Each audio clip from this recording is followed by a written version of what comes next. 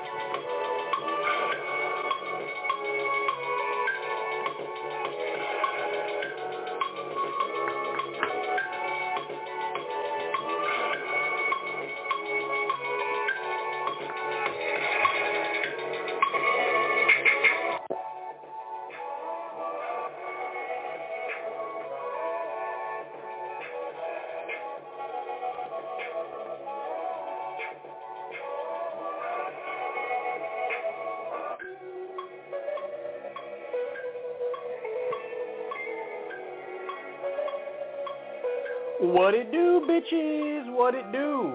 Welcome to the show, everybody.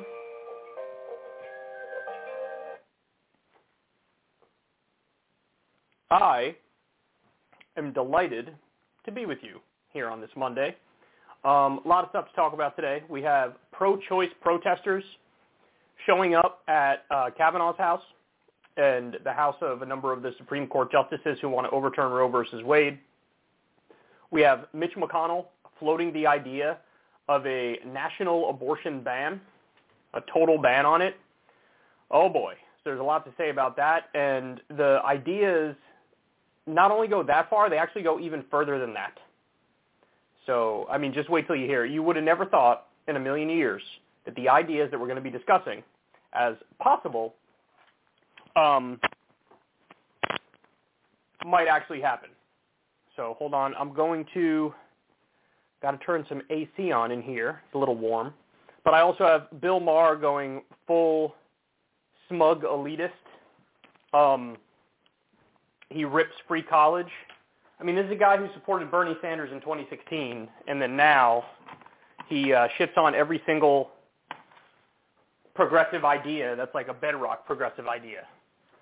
We have Meghan McCain released a book, and it flopped so incredibly hard that I almost feel bad for her. Stress on the word almost, but this thing was an embarrassment, so we'll talk about that. And then Biden praises working with segregationists. I mean, I got so much shit. I don't even know what to do with it all. I don't. All right, so without further ado, let's get started. And we'll do that with the pro-choice protesters. Okay.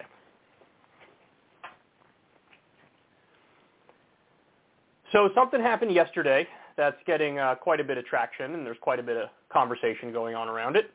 About 100 pro-choice protesters showed up at Brett Kavanaugh's house after we learned that the Supreme Court is probably going to overturn Roe versus Wade. So let me throw up that graphic for you here. This is in Bloomberg.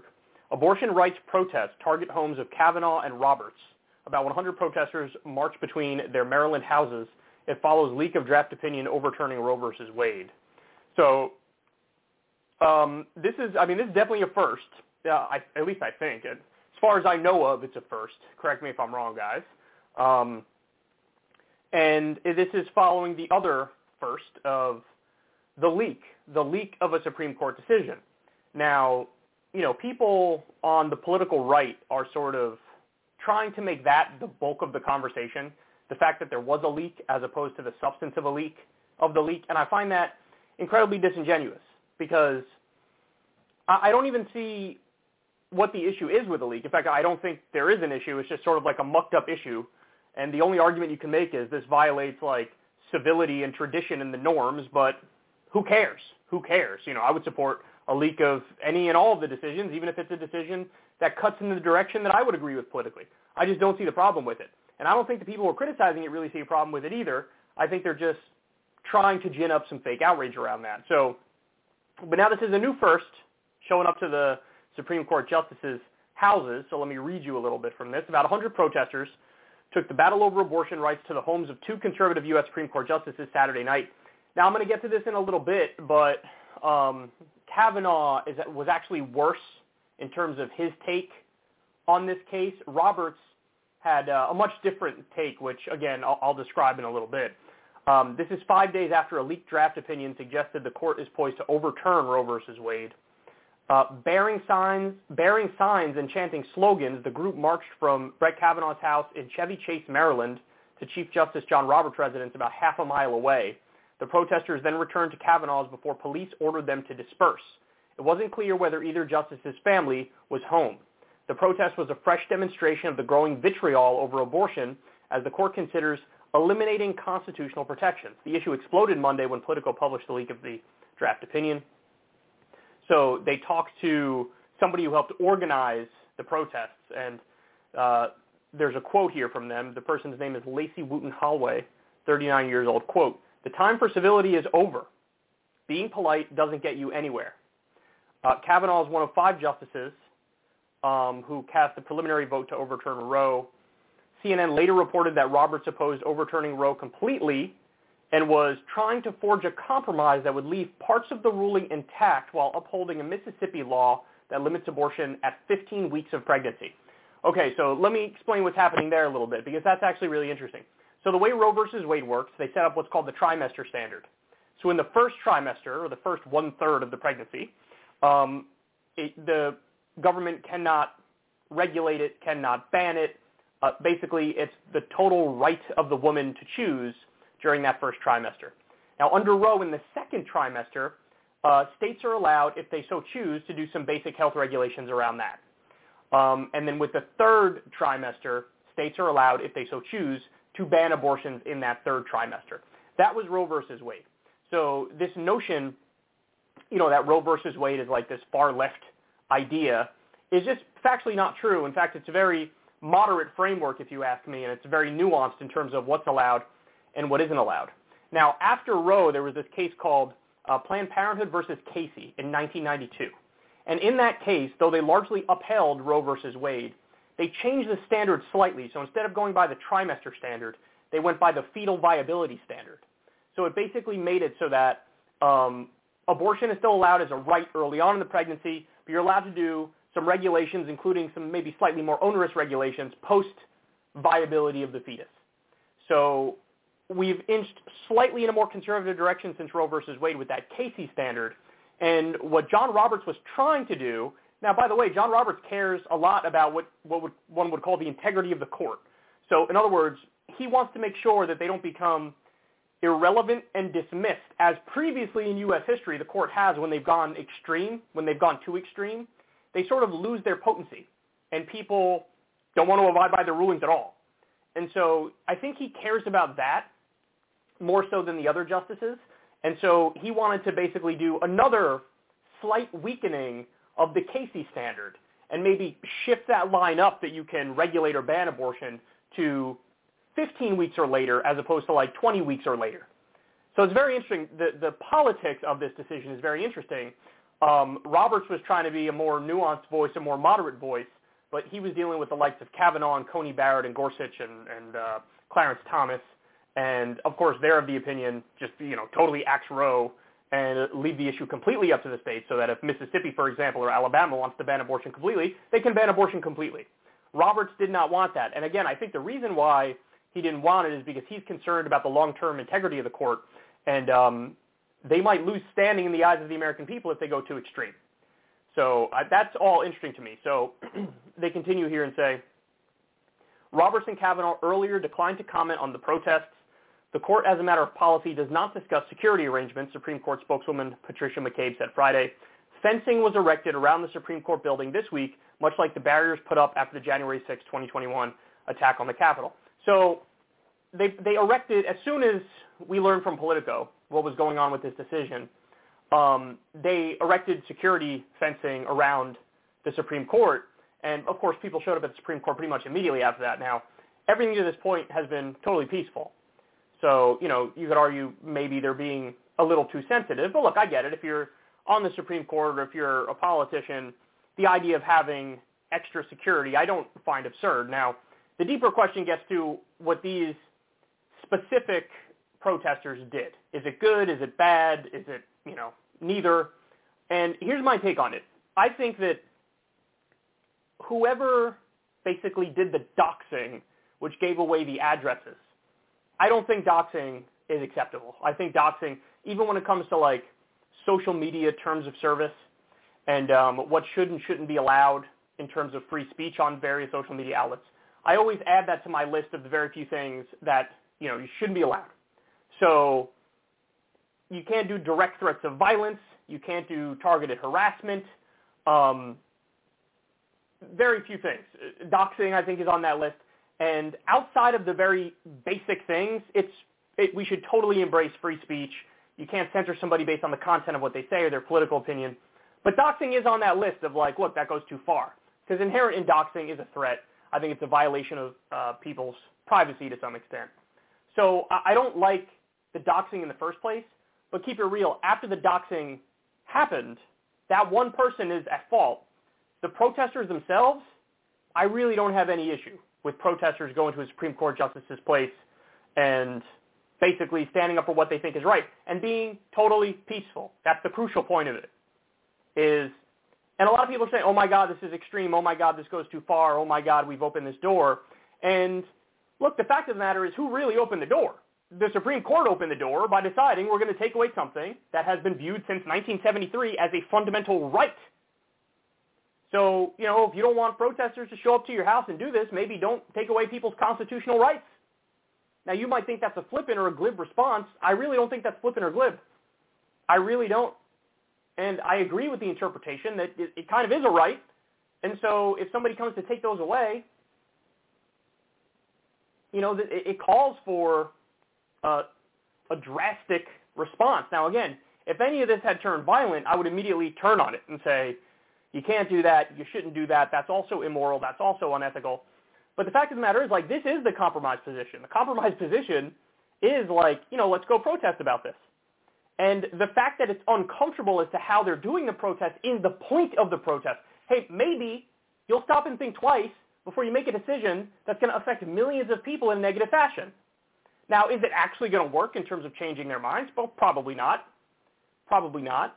But there should be social pressure that's brought to bear and consequences for terrible actions.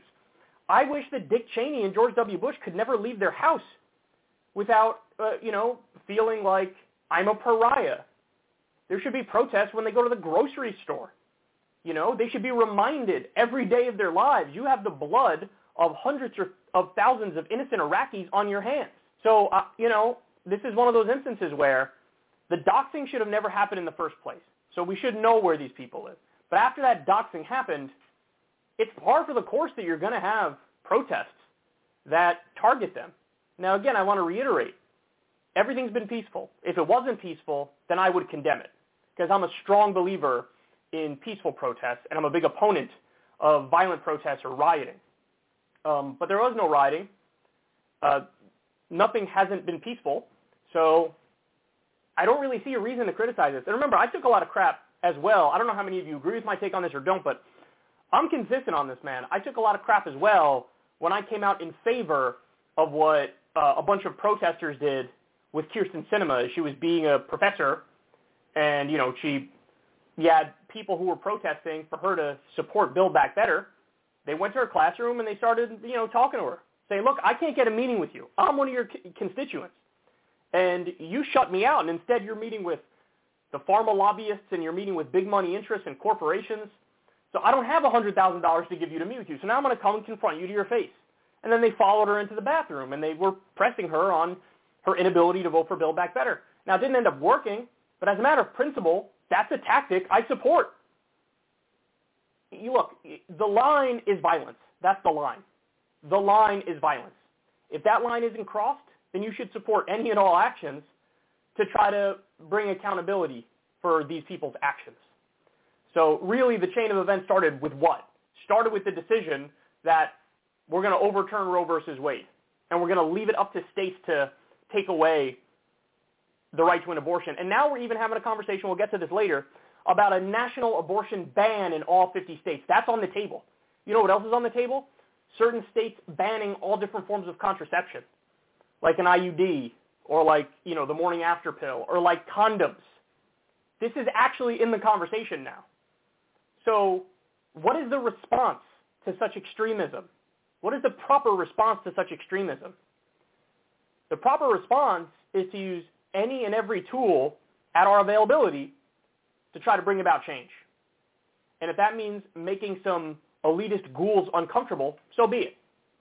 So be it. Now again, the doxing should have never happened in the first place, and whoever did the doxing, I would have no problem with that being illegal and some sort of action being taken against the doxer through official legal channels. But once that's done, okay, it is what it is.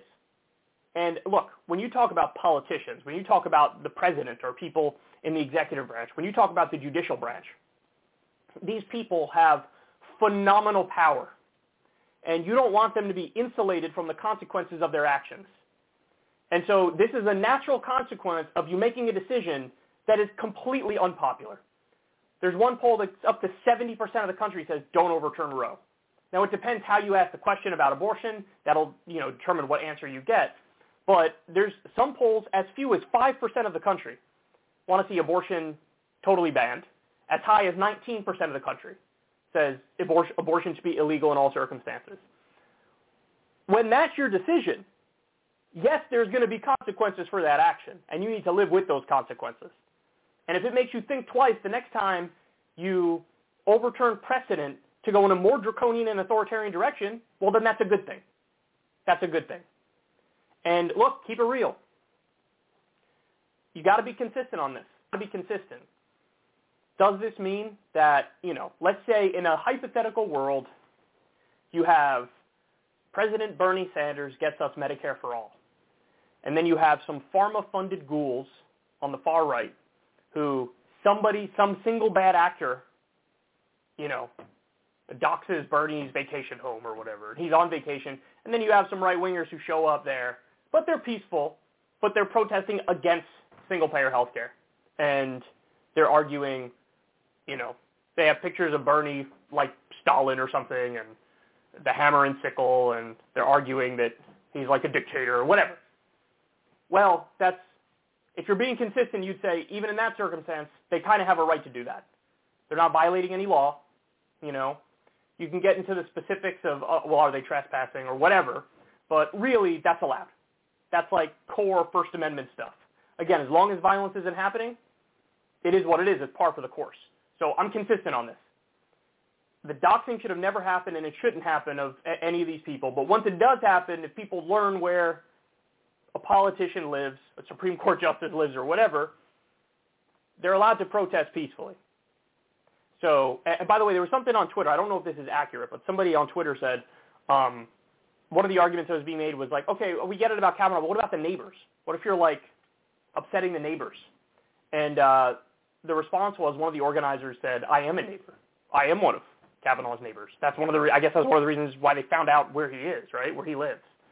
So look, it's hard to get upset about breaches of decorum and civility when rights are getting taken away. Now, from their perspective, they say, well, it never should have been a right in the first place. Okay, fair enough, but then there's people, myself included, who think, well, it kind of is a right. It's going to be a hard time, you're going to have a hard time convincing me that it's not a right, at least up until the point where the nervous system is created in the fetus, and so therefore the fetus can feel pain. I think that's a different moral question, a different ethical question. I have a somewhat moderate stance on abortion, but I think Roe versus Wade got it right overall. And so don't tell me that, should have the right to force a woman to be an incubator, even when we're talking about super early on in the pregnancy. No. And that's what they're doing here. That's what they're doing. Send it back to the states. It's going to be banned in over 20 states. And there's consequences to that, man. There really are. So I'll just give you a little bit more from this article because there's still a whole bunch of interesting stuff in this. So White House Press Secretary Jen Psaki on Thursday declined to criticize the practice of protesting outside of Justice's home. Quote, I don't have an official U.S. government position on where people protest, she said. We want it, of course, to be peaceful. I actually totally agree with that position. I totally agree with it. Now, of course, she would change her tune if the protesters started targeting her, and she would be a hypocrite in that instance, right? But I think she's right with what she says here. And by the way, kind of surprising because I would have guessed that they would immediately do this. The traditions, the norms, the civility, how dare you do that? But she didn't. But other Democrats did. Senate Judiciary Committee Chairman Dick Durbin of Illinois, a Democrat, this week criticized protests at the homes of justices and other public officials as demeaning an adolescent. Demeaning an adolescent. I actually think it's people trying to fight for what is right and using one of the tools available, which is one that we rarely use. Quote, the events of the past week have intensified the focus on the Supreme Court justices' families who are unfortunately facing threats to their safety in today's increasingly polarized political climate. Now, that's what John Cornyn said. He's a Republican, I think, from Texas. Now, if families are experiencing threats, I totally condemn that. Nobody should be threatening anybody.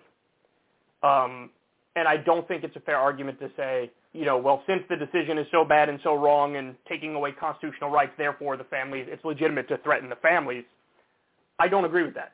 I don't agree with that. Direct threats of violence are wrong, period, across the board. And, the families of these people didn't do it. And even if you're threatening the individuals, again, that's not how you handle situations like this. That is you don't do an immoral or unethical action to counter an immoral and unethical action. That's just adding to the amount of wrongness and immorality in the question. So I don't agree with that. But I don't even know if that's accurate, by the way. It's a Republican senator who said it. Who knows what he's basing it on? I haven't seen any articles that say there have been direct threats. I did see, though, and this one we will condemn wholeheartedly. There was an attack. I don't know if it was just a vandalized office or if there was some explosive or something, but there was an attack on one of those pro-life organizations, and somebody wrote where they did it, as long as abortions aren't safe, you aren't either, something to that effect. That I don't agree with. Again, you can't do any sort of violence because the violence by its very nature is wrong unless it's defensive, right? And this isn't a case of, it's not defensive. It's not this abortion group, that overturned it. And again, even if they did overturn it, it's something that we have to debate and that we need to get the right policy conclusions implemented. But you have to do that in a way that doesn't destroy what is actually moral and ethical in the country. So in other words, you can't resort to immoral and unethical actions to counter immoral and unethical actions. That's just you being a hypocrite. And that's just you saying, I'm not really against the immorality and the unethical nature of it. I'm just against their side. And that is not okay. Again, we want to, every legal and peaceful method to fight back, we should use, which is why I'm a defender of the protesters who showed up at their houses. Because it is legal and it is peaceful. That's all I need to know, right? So, but it's not legal to, I don't know if they used a pipe bomb or if they just vandalized the office or whatever, to issue direct threats and to, target one of those groups. It's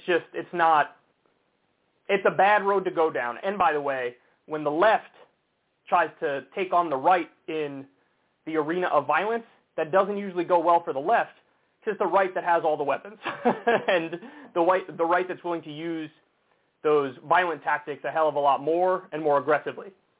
So you just don't want to open that door. But anyway, the events of the past week have intensified the focus on the Supreme Court justice families who are unfortunately facing threats to their safety in today's increasingly polarized political climate. Roberts, who has ordered an investigation of the leak, that's also bullshit. You don't need an investigation. On Thursday called the leak absolutely appalling. No, what's appalling is the decision. The leak is not appalling. By the way, if the leak is appalling, why is it appalling? Is it because the decision itself is appalling? But no, you would argue, it's just the tradition being violating is appalling. That's not appalling at all. That's fine. So we learned about it a little bit early. So more information for the public is a good thing. and said the person responsible would be foolish to think it would affect the court's deliberations as the justices are scheduled to rule in the case by July. Unfortunately, I kind of agree with I think that it's going to affect their ruling. I don't. But I still think you have to apply all the pressure you can. And if it just makes them stop and think twice before issuing another horrendously terrible decision that negatively impacts millions of people, I'll take it. And we'll see if it does that. But, again, the doxing is wrong. Protesting is not wrong. And anybody who does pearl clutching over this is kind of annoying. It's kind of annoying because you can't care more about civility and decorum than real-world action to try to change things for the better.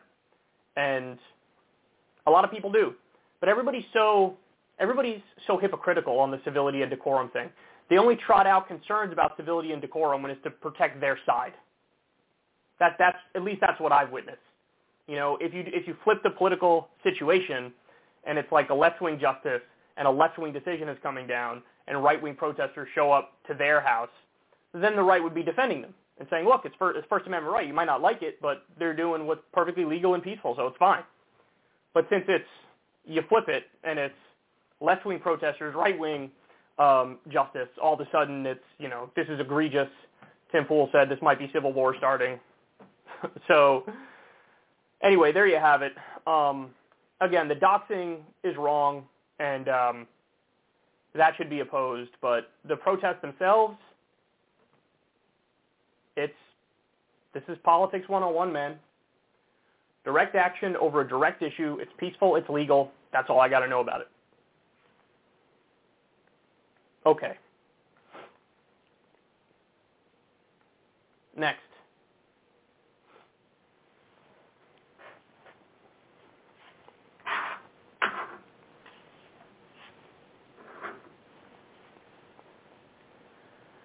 So now that we know Roe versus Wade is likely going to be overturned by the Supreme Court, the question arises, well, what's next?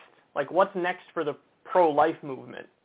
They put all this time and energy and focus into this one particular thing, this specific thing. Like, they're winning on their main thing, overturning Roe versus Wade. Where do they go from here? Well, there's some chatter about that now, and it ain't pretty. So let's take a look at this. So this is in the Hill. McConnell says national abortion ban is possible. It's possible. The Arizona Mirror says GOP Senate candidate Blake Masters wants to allow states to ban contraception use. Holy cow. So this is the conversation that we're having now, guys. This is the conversation that we're having. Now, let me explain the mechanics of this again for people who might not know or haven't seen the other segments I've done on this, just so to catch everybody up. When you overturn Roe versus Wade, what that means is you're saying the states get to determine what their abortion policy is completely. The way it works with Roe versus Wade is in the first trimester of the pregnancy, it's a right. You have a right to an abortion. The second trimester of the pregnancy, states are allowed to put in some health regulations, but they can't ban it. And in the third trimester, if they so choose, they're allowed to ban it. Now, when you remove that, what is effectively a moderate framework, and leave it up to the states, what's going to happen is over 20 states, probably 24 is the number, are going to outright ban all abortions. All of them. But you'd still have blue states where you're allowed to get an abortion, and they have their own regulations. So McConnell was asked in a USA Today interview, where do you guys go from here? Is a national abortion ban on the agenda for Republicans if they take control, which they almost certainly will? And he says, look, it's possible. So they're opening the door to that. So in other words, that would be, not only is it illegal in all red states, it could be illegal in all 50 states. The federal government could tell the blue states, you're not even allowed to have legal abortion.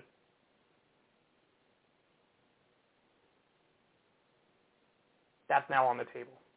And you also have, as you saw, there's a number of these bills that are now floating around. Marsha Blackburn actually proposed a bill where only married couples are allowed to use contraception.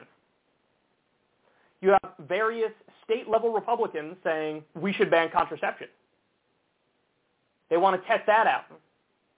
Hey, if we ban it in a certain state and we go through the court process, will the Supreme Court say, hey, there's nothing in our founding documents, there's nothing in the Constitution about condoms or IUDs or anything like that. So, of course, the founders didn't lay out a specific right for people to use those things. So if Mississippi or Arkansas or whoever wants to ban condoms or IUDs or the morning after pill or whatever, they have every right to do that. Look at how they think about this stuff. The right of the state supersedes the right of the individual. See, that's why the whole states' rights thing has always been a canard. They invoke states' rights to take away individual rights. That's the whole conversation popped up in its most extreme form during segregation and Jim Crow. The argument from the conservative states was, oh no, this has nothing to do with like race. This has to do with states' rights. So if we here in the South want to force black people to be second-class citizens, well, that's the right of our state to make our own laws and rules over here. The federal government should butt out. So it was just a cover for authoritarian and draconian beliefs, like keeping black people second-class citizens. And now the states' rights thing is being used to crack down on reproductive rights. Hey, leave it up to the states. Yeah, but what if the states are violating personal and individual sovereignty and human rights? Don't care. It's not. The founders never said you're allowed to get an abortion. They didn't put that in specific words, in specific language. So we're gonna leave it up to the states to ban it, guys. By the same logic, and we brought this up before. It's not hyperbolic to point it out. If the argument is, hey, these aren't rights that are, quote, deep-rooted in history, that's the language from the actual decision, what else isn't, quote, deep-rooted in history? Interracial marriage. That's not deep-rooted in history. That's relatively recent in the grand scheme of things. Should states have a right to ban that? Gay marriage is super recent. It's not deep-rooted in history. Should states have a right to ban that? By their interpretation of the Constitution, the answer is yes, they should. Yes, they should. What about physician-assisted suicide, which is legal in a couple states? That's certain. There's nothing in the Constitution about physician-assisted suicide. So they would say the founders never said anything about that specifically, so if states want to ban it, they have every right to ban it. Look at all of the things, personal things, human rights things, sovereignty things, liberty things, that they could just hand wave away and say the founders never said anything specific, so states are allowed to ban it if they want. And the massive irony, of course, is these are the same people who talk about small government, like I want to get the government out of your life. Well, certainly when it comes to social issues, they want the government as involved as humanly possible. They want to use the power and force of the state to mandate a traditional lifestyle. That is not small government. That's huge government. That's authoritarian government. And it's government getting involved in the worst possible ways. I would love it when the government gets involved to say, hey, here's the minimum wage. You need to pay your workers better. I like that kind of government intervention. The kind of government intervention I don't like is you can't marry that person. You're not allowed to take that substance. You're a woman. You can't decide to do that with your body, even if it's only 4 weeks in, let's say.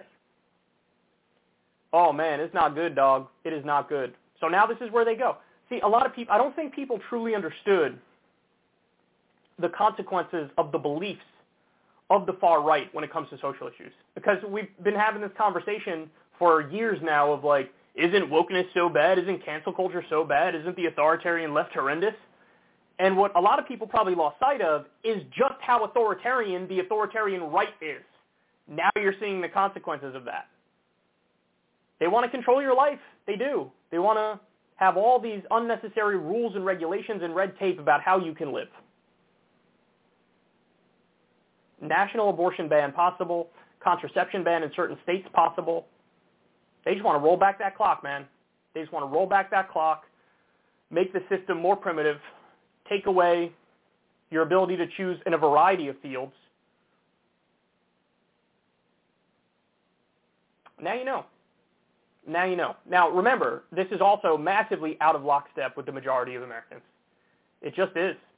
19% want to ban abortion in all cases. 19%. And that's the high number. I've seen numbers as low as 5%. And this is the position now being repped to one extent or another by Republicans, elected Republicans. So, by the way, this is also one area where it actually will hurt Republicans electorally. It will. I mean, I think the economy and inflation will sort of override it, but if the Democrats were going to lose in a historic landslide, even worse than the 2010 Tea Party wave, it's possible now that it won't be as big of a bloodbath because these are just unpopular positions that they're taking. And they're letting that freak flag fly, man. Abortion ban in all 50 states is possible. State-level contraception ban is possible. That is certainly not the kind of world I want to live in.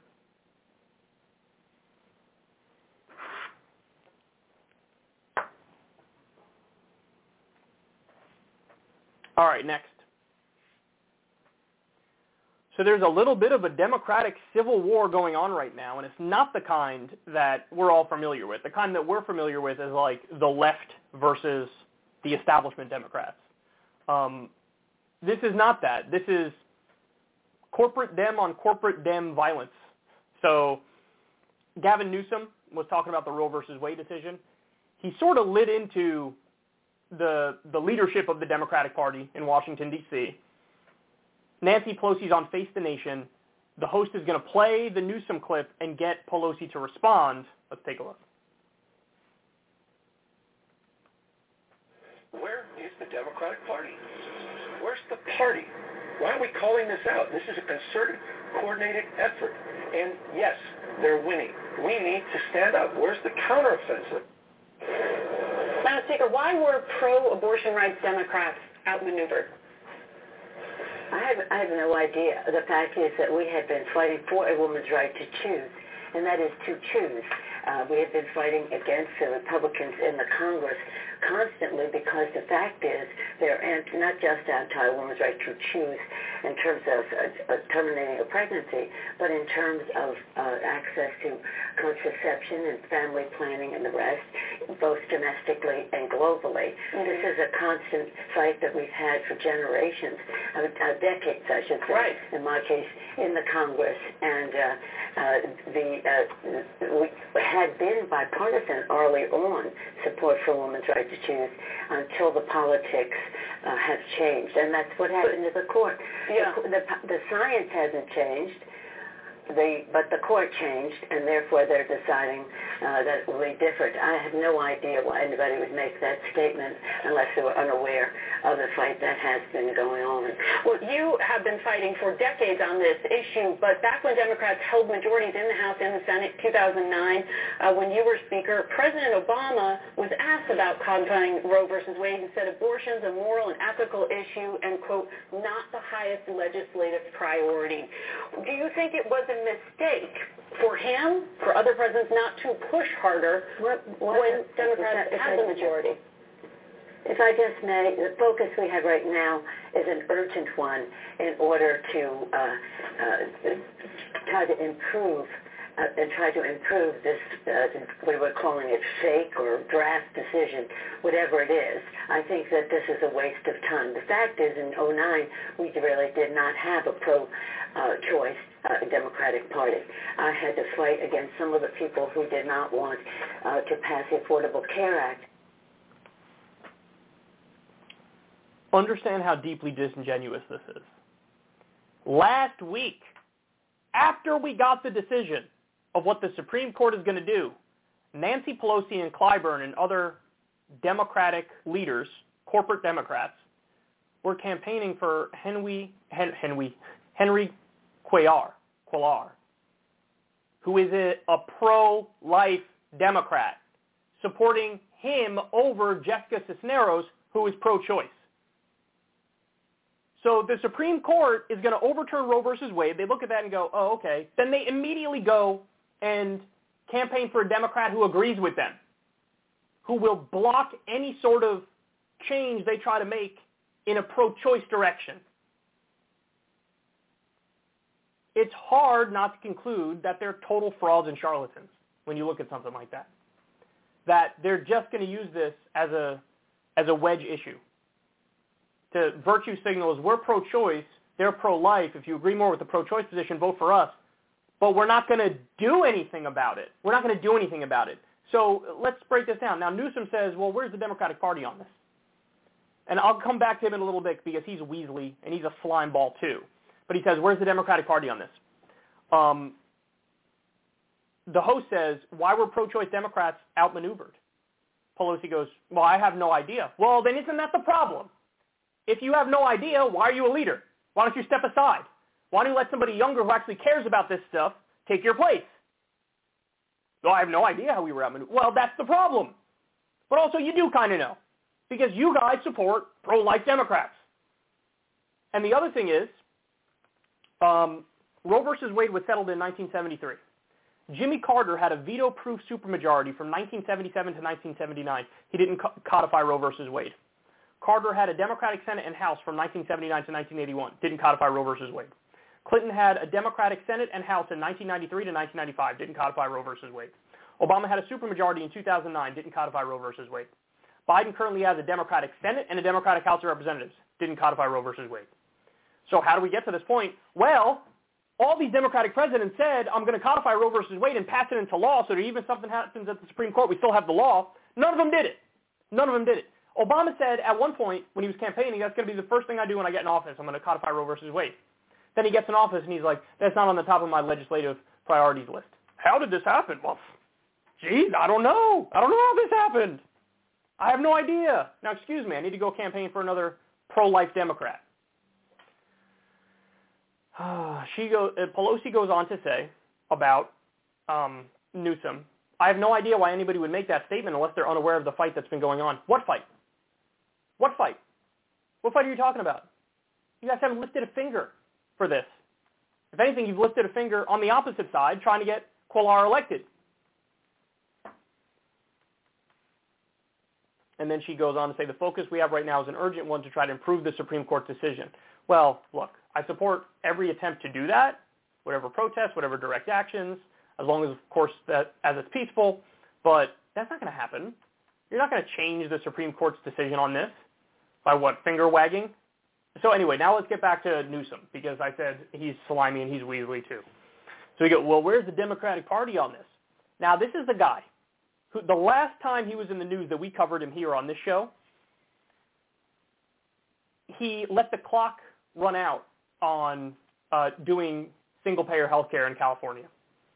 When he was campaigning, there were all these videos of him virtue signaling, saying, the time is now to do universal health care. We're going to lead in California. We're going to do it in California. Then came the time to do it, and he sat there and let the clock run out and let the bill die. For a second time, by the way. Now, why is that? Because he was taking so much money from health insurance companies. He was paid to kill the legislation. So this is the guy that, where's the fight in the Democratic Party? On the issue of health care, where was your fight? And we know the answer. His fight was bought off. It became like, well, if you guys just give me all this money and your health insurance companies, well, then I'll let it die, or I'll actively help you kill it. Now, the reason why he feels emboldened to be more of like a lion on the issue of abortion is actually a very simple answer. When it comes to the issue of abortion, Democrats aren't taking big money from pro-life groups.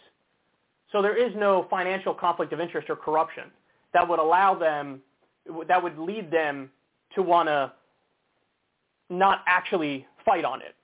So in the case of Gavin Newsom in particular, he's not taking any money from any pro-life groups, and so now he feels freed up to actually care about an issue.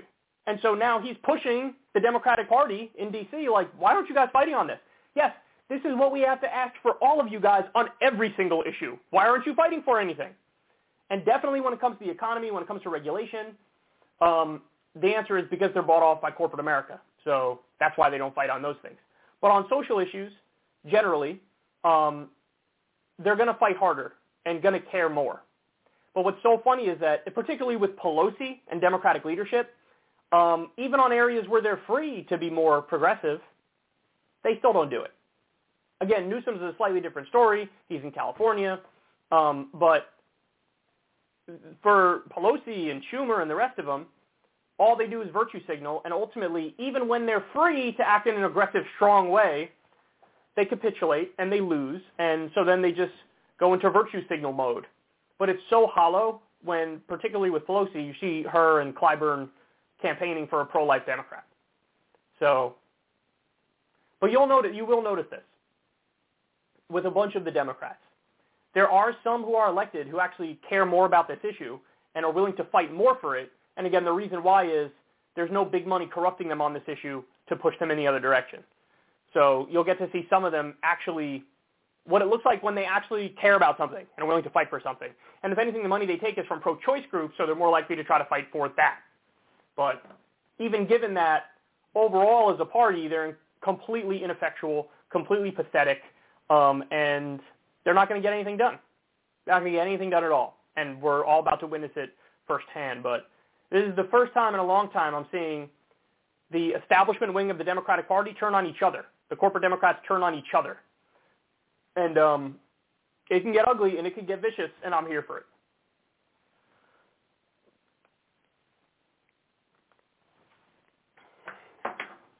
Okay.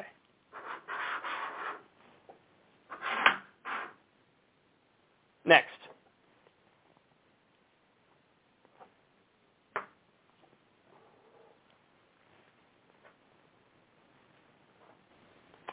So Bill Maher was talking to Democratic strategist Paul Begala on his show, and man, he over the years he has gotten more and more conservative. I know what he says. He says, no, it's not me. It's that the party changed, and so I'm the same guy with the same opinions, but the party's shifting around me, and so now, I appear more conservative, even though I'm not, even though I'm saying the same things. What you're about to see with this video is that is definitely not true. And I say that because this is a guy who supported Bernie Sanders in 2016. Bernie Sanders in 2016 and in 2020 ran on the idea of free higher education, free college, and eliminating student loan debt.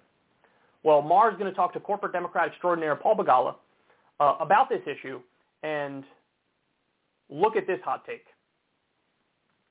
So it just looks like a loser issue for the party that is trying to win back the working class, that we're going to subsidize. We who didn't go to college and didn't benefit from that are going to subsidize you to get your degree in gender studies and sports marketing and all the other bullshit that they take in account.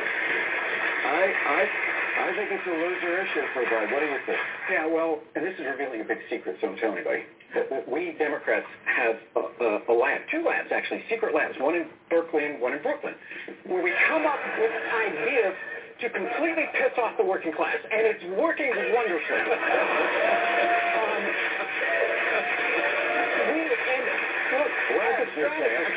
Oh yes, they have, and they all have PhDs, right, in pissing off the working class. Somehow, in my lifetime, the Democrats have gone from being the party of the factory floor to being the party of the faculty lounge. Right. I went last week. I spent Wednesday last week in Chicago with the machinists union. Hung out with the machinists all day. Great guys. Now, one of them came up to me and said, gee, I really hope you take my tax dollars to pay off the debt of somebody who went to Stanford. Right. Okay? But so Biden's under enormous pressure. He's not for it. He didn't campaign for it. He says he'll relieve maybe $10,000, which I suppose is good. But what I'd much rather see Democrats do is go back to their roots, which is earn it. We're the party that created the GI Bill. Nobody called that free college because it wasn't. The guys that got the GI Bill earned it.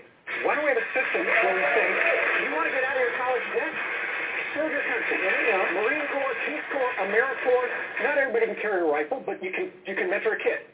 And you just give 2 years of service, then you will have earned that and expand it so we have community college, job training. We need more mechanics, not MBAs. Yes. And that's where the Democrats focus on me.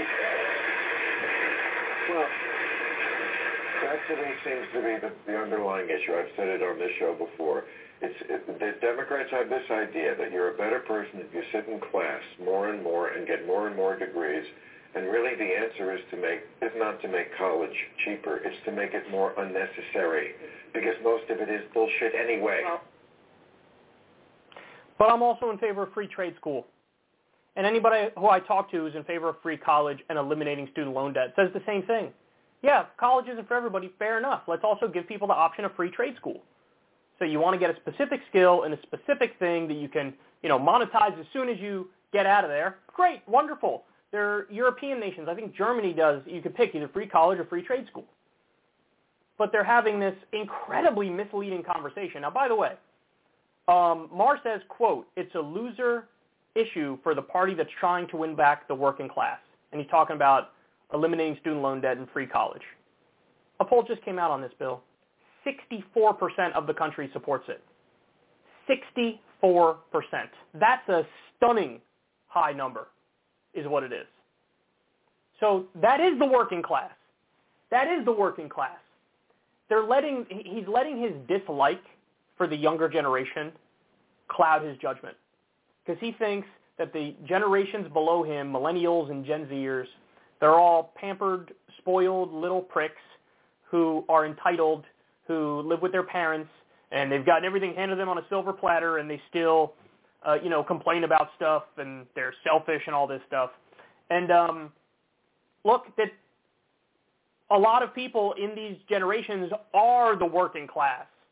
And it used to be, back in the day, college used to be far more inexpensive. And once you got out of college, you can get a decent job. Now, college is super expensive, and a lot of the jobs have been outsourced. So people were dealt a shit hand, and they're trying to deal with it as well as possible, and they're struggling. And this has to be said as well, guys.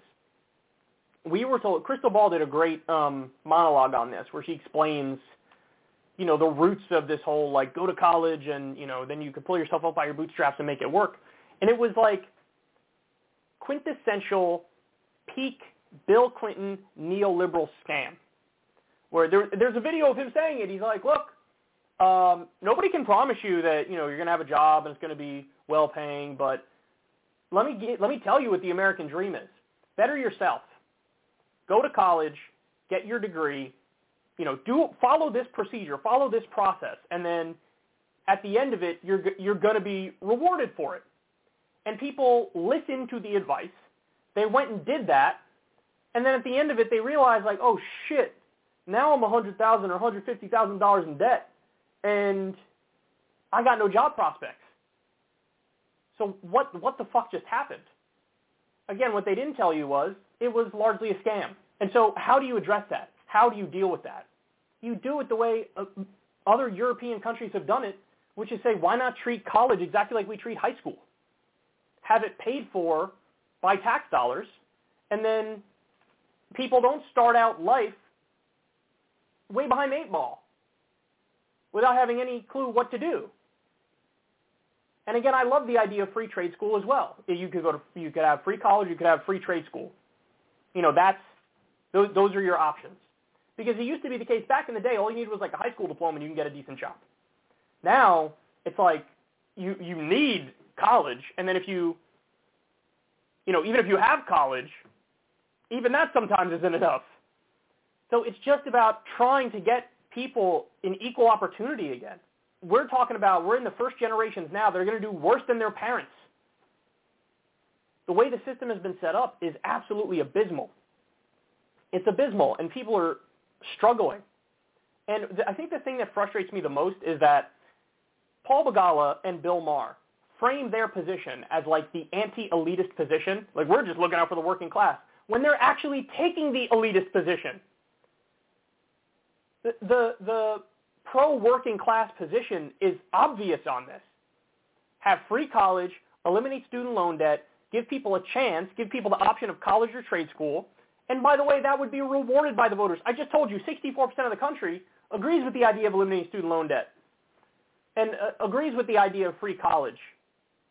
This is the working class position. There's this bullshit argument now that's been floating around of this is somehow if you eliminate student loan debt, that's somehow a giveaway to the rich or something. No, the people who really come from money, their parents pay for their college. Their parents pay. Now, are there some people who are middle class and maybe even some upper middle class who take out student loans and go to college, and so maybe some of them would be getting help? Of course, middle class people, of course they should get the help. And poor people, of course they should get the help. Again, if you think about this when it comes to principles, you could say, as a matter of principle, I don't think student loan debt should be a thing. That's not something you should have to go into debt to do, to get an education. So even if it does help some people who are like upper middle class or whatever, fine. Fine. I guarantee you the bulk of the help is going to the middle class and the poor, without a doubt. And statistics bore that out. Again, Crystal showed that chart on her great monologue on this.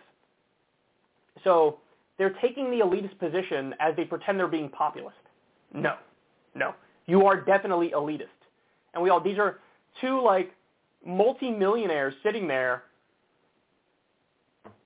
being condescending to the idea of eliminating student loan debt. They have no idea what it's like for somebody who's struggling and it can't pay the bills. And, of course, student loan debt is special in that you can't file for bankruptcy on it. It's one of the few forms of debt you can't file for bankruptcy on. It's astonishing to me. Again, this is a guy who supported Bernie Sanders in 2016. Bernie was always for free college and eliminating student loan debt. And now he's mocking the idea and saying, this is going to hurt us with working class voters. What does that even mean? If 64% of the country is in favor of it, and these are working class voters, what are you saying? He's totally chugged the Kool-Aid and the propaganda that like any sort of program that actually helps the working class is elitist and bad. No, not at all. Anything that helps the working class is by definition pro-working class. And he's too caught up in that standard establishment Democrat world to realize that he's now just a rank propagandist for these shitty ideas. I guess that's what happens when you go from a Bernie voter in 2016 to a Klobuchar voter in 2020. You sort of lose your touch with reality.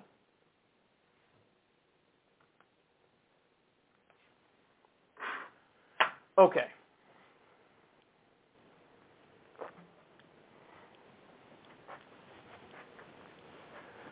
All right, so this video is something.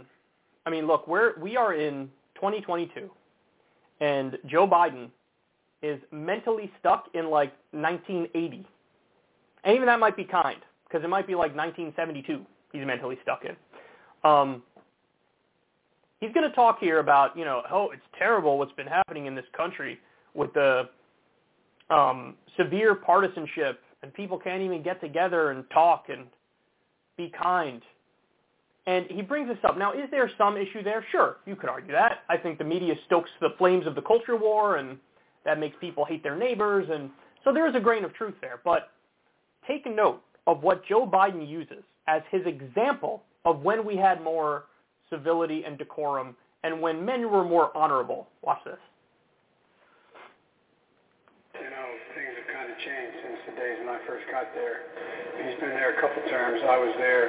I got elected when I was 29 years old in the United States Senate from a very modest background, and I was there for 36 years before becoming vice president.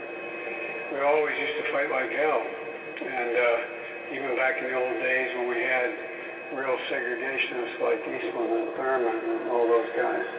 But at least we ended up eating lunch together. Things have changed, and we got to bring it back. And Rob, I'm sorry you're leaving because you're one of the good guys. I mean because the way you treat other senators, the way you treat everybody, I appreciate it.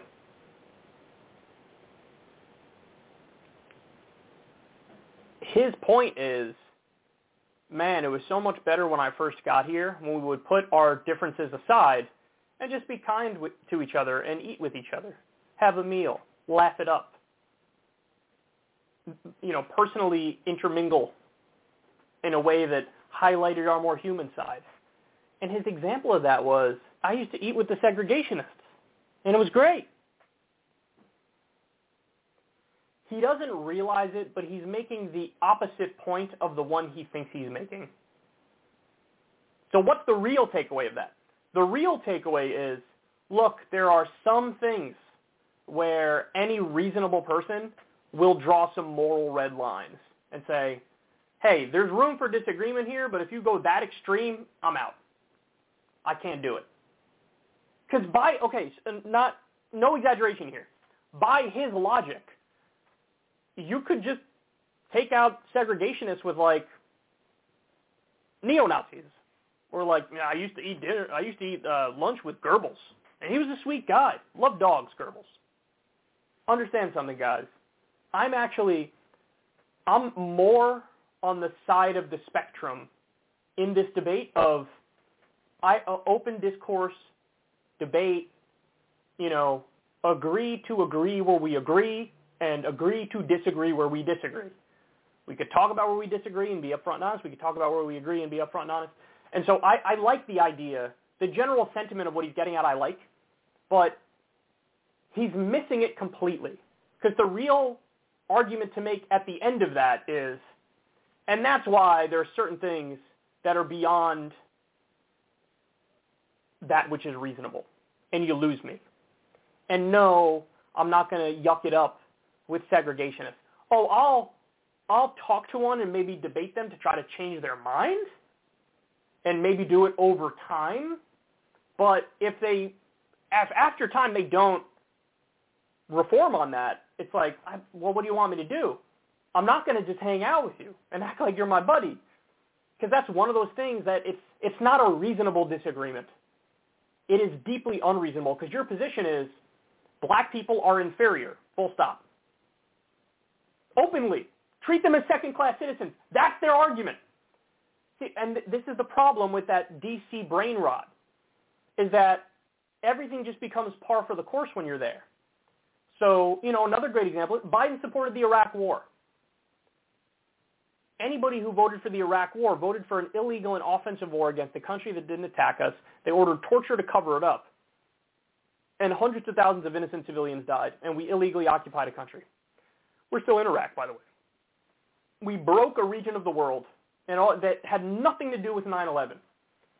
That's one of those things where it's like, we can't really yuck it up and just have a meal and talk about the kids and soccer practice if that's your take. We just can't. It's just too much. It's too far. It's like, we should be kind and good to everybody, including war criminals. We will be best friends with war criminals. Now, everybody else has a different line there, right? It's like where they draw the line, where they say, hey, that's too much, I can't do it. But for these guys, it's like as long as you're in D.C., you're part of the club, and so it's okay. You like torture, you like illegal wars, you like segregation, you like tanking the global economy, you're deeply, deeply corrupt and totally ignore the will of your constituents and only legislate on behalf of giant corporations and billionaire oligarchs, come have a seat. Hey, let's chat it up. You want a quesadilla? So, no, he doesn't realize it, but he's making the opposite point of the one he should be making. I have no problem associating with people if I think they're honest and authentic, and they can still disagree with me on 70, 80, 90% of shit, right? I have no problem associating with people if that's the framework. But as soon as you get to, like, international war criminal, torturer, segregationist, that's where I'm like, I can't do it. I can't backslap with Strom Thurmond and act like, you're just a nice guy who disagrees, bro. You're just a nice guy who disagrees, bro. And think about how much it says that in Washington, D.C., Bernie is way more of a pariah than guys like Strom Thurmond were. Think about what that says about Washington, D.C. It says a lot, doesn't it? Now, to be fair to Biden, he actually is consistent on this because he likes Bernie, personally at least. But it says a lot, doesn't it, that when a democratic socialist who has real moral values is castigated and more of an outsider and an outcast than literal segregationists, that is a broken town, is what it is. So Biden's saying we need to get back to that. In other words, like Mitch McConnell and all these Republicans who obstruct me 100% of the time and spit in my eye and refuse to make a deal on anything, even when I water it down to basically mirror their ideology, why can't we be friends again and be nice again and sit down and eat a meal together again? You guys can still screw over me and my agenda in the entire country if you want, but let's just be friendly. It seems like that's the time that he yearns for. I want to get railroaded by people who disagree with me on everything and still be kind to them and have them be kind to me and let's have a drink. Why not? It's just, he's kind of a sad character, isn't he? Biden. at the end of the day, he just strikes me as a very sad character. He's one of those, like, he's just a product of his environment type people. I don't know why that sentence was so hard to construct, and I still fucked it up. He really does strike me as just a product of his environment, where, you know, look, he was in the belly of the beast the entire time. And when you're in the belly of the beast, he fell for the propaganda on the Patriot Act. He fell for the propaganda on NAFTA. He fell for the propaganda on the Iraq War. He was one of the chief authors of the crime bill. Like, so this is a guy who's just so impressionable. And, you know, when you surround yourself with the likes of Strom Thurmond and segregationists, well, guess what? Joe Biden took the wrong position on federal busing. Remember that? That was an issue during the primaries. Kamala was able to get her zinger in over that because it was true. There were some segregationist policies that he supported. So that's what happens when you're a product of that environment. So if the fuel that runs Washington is corruption, Joe Biden thinks, well, that's just par for the course. That's just how it is. And there is no, you know, macro picture analysis where he could say, this is wrong, and maybe we should really change the way this is done. No. He's very comfortable in that environment. He's very comfortable eating with segregationists and acting like, main point, he thinks, this one is just a gentleman's disagreement. No. Look, there are a million gentlemen's disagreements out there, right? What should the tax rate be? What's your take on, you know, regulation of the marketplace? Even with social policy. How socially liberal are you? How socially conservative are you?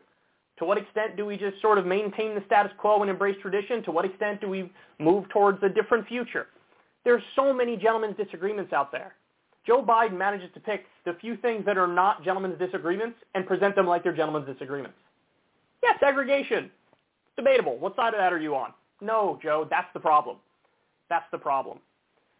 He's got a high threshold for complete immorality and a lack of ethics, and he just views that as like, that's just Bob. It's fine. Like, that's just who he is. Let's make a deal with him and meet him halfway. No.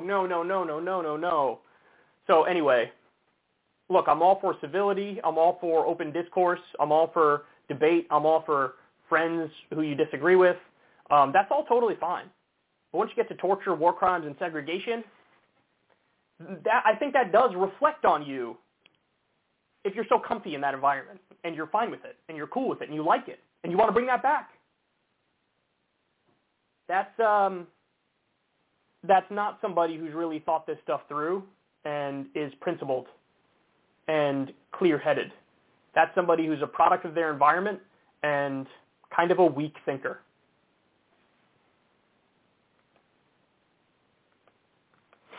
Okay. All right, let me do one more, then we'll take a break.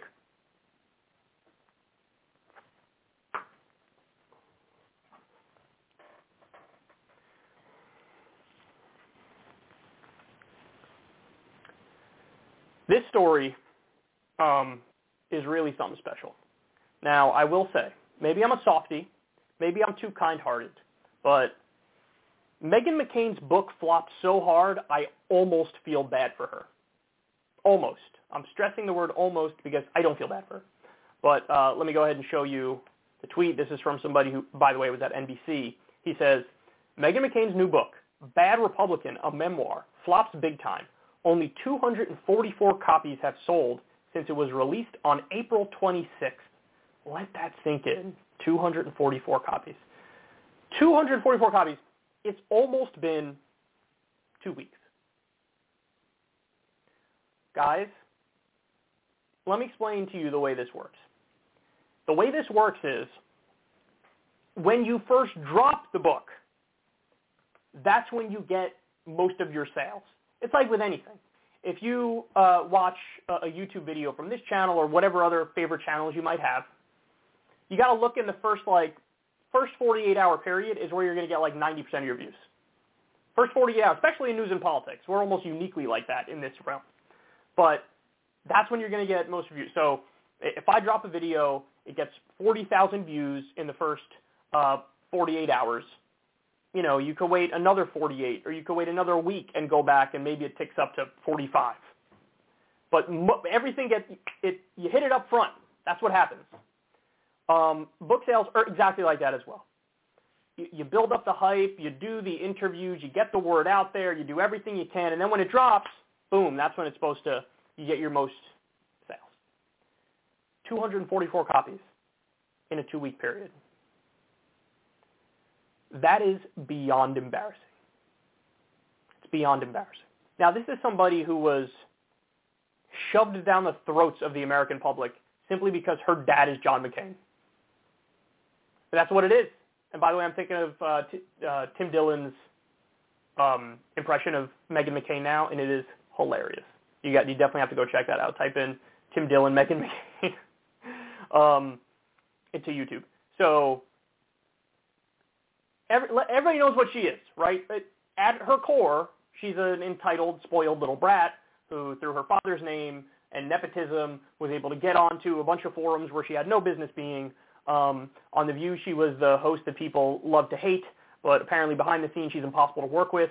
Steve Schmidt, who's a Republican operative, who now he's part of the Lincoln Project, so he's like scammer and a fraud in his own respect. But he tells stories about how she's worse than anybody could imagine.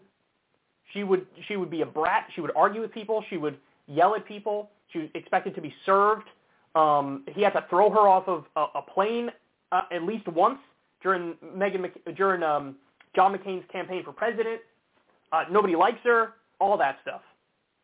And so she was gifted this position on TV and in media because of who her dad is. My father's John McCain, my father.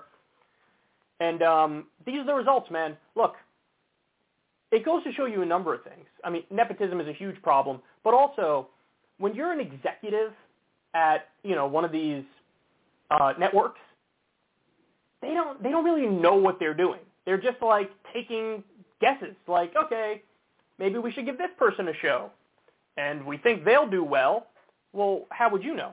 What experience do you have in knowing what will work and won't work? There's a rigid hierarchy at the networks, and it is the opposite of a free market and a meritocracy. It's an anti-meritocracy. For favoritism reasons, for political reasons, who are we going to prominently feature? Chris Cuomo with his show on CNN, which, by the way, did better than a lot of other CNN shows. That's like being the tallest kid in kindergarten. Why was he in that position? Oh, I don't know. Maybe because the Cuomo family is a political dynasty where Mario Cuomo was the governor of New York and Andrew Cuomo was the governor of New York. Maybe that had something to do with it. So it's not organic. It's not like here are the voices that are more popular and the cream rises to the top. It's the opposite.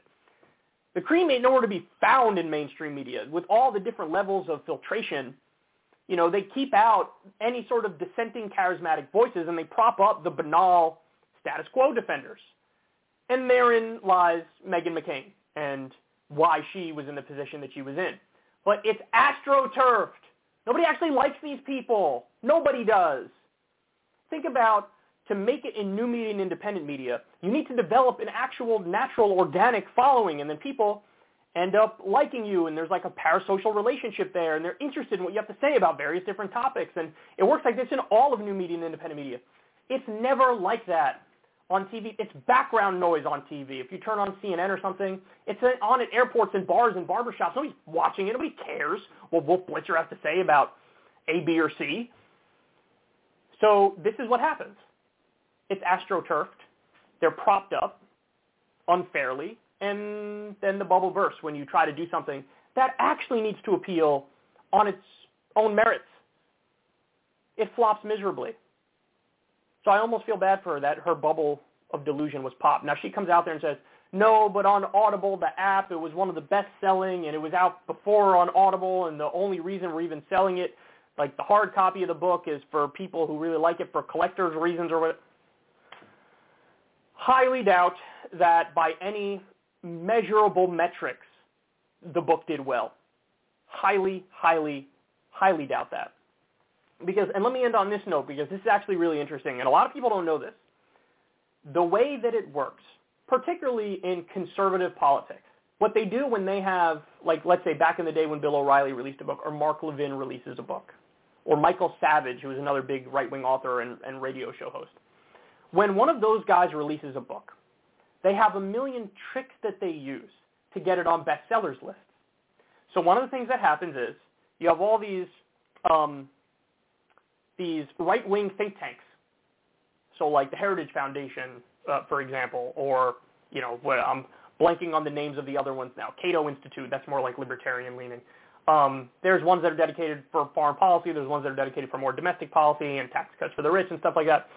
The conservative think tanks will buy in bulk these books from right-wing commentators and right-wing authors. They buy them in bulk, and then they turn around and hand them out at whatever sort of conventions they might have. And if this happened with Ann Coulter, this is a very common practice in the business. They find a way to sell enough books to then get the book on the bestseller list, and then when it gets on the bestseller list, they'll get a few more sales off of the fact that it's on the bestseller list, and somebody might see it and say, oh, maybe I'll pick that up or whatever, and then they do it. But it's astroturfed. It's really top-down stuff. It's not bottom-up stuff. It's not organic following. You put it out there, boom, it explodes through natural popularity. It is jerry-rigged. If you have, and this happened with Rush Limbaugh too, all these people, you have these big conservative, institutes and think tanks, buy it in bulk, hand them out for free at conventions, and boom, you get, the numbers are juiced massively. And what happens here with Meghan McCain is she was actually too honest. Maybe she didn't know the tricks of the trade. She didn't know the way it worked. And so she actually tried to put it out there and let it succeed or fail on its own merits. And she didn't understand the way it works. And now she's paying the consequences for that. Because 244 copies in nearly 2 weeks. Oh, man, that's rough. That is really, really rough. So almost feel bad for her, but I can't feel bad for her because she's the failed daughter of a war criminal who was gifted everything on a silver platter, but still has a perpetual victim complex. Completely unbearable. All right, guys, let me take a break. When we come back, we got Jake Tapper debating the Mississippi governor and Elizabeth Warren debating student loan debt elimination on The View. Stay right there, y'all.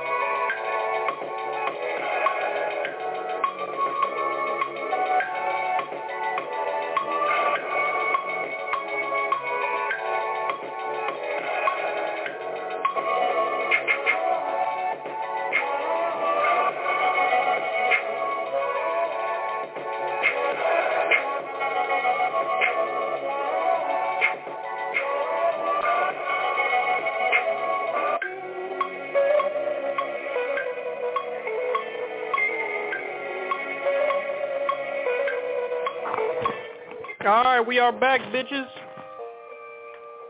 Welcome back to the show.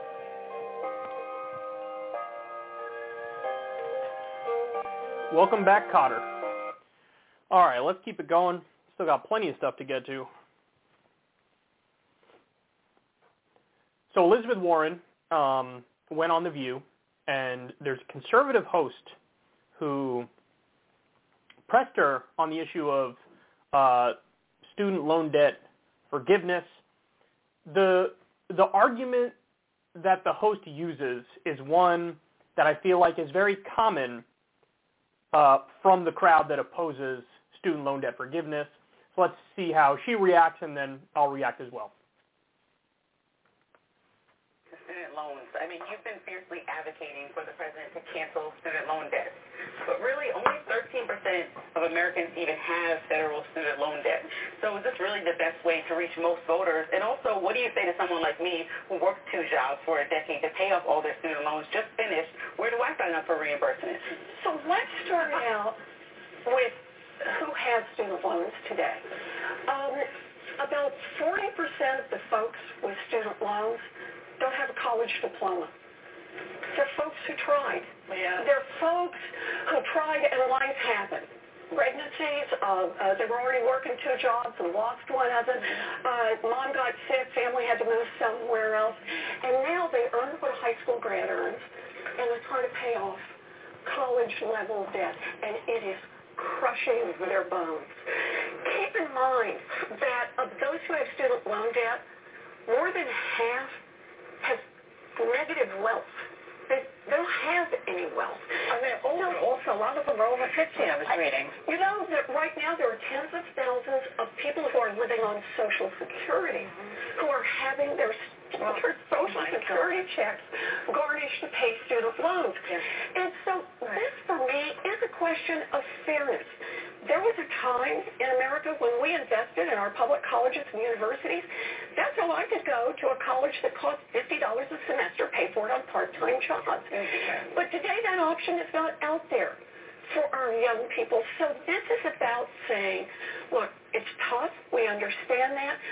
We want to invest in you. We want to invest in your getting an education. We have less. So that was a fine answer, but I'm a lot more hostile to the point that the conservative host made than many people, because her point was like, well, I already paid mine off. Where do I sign up?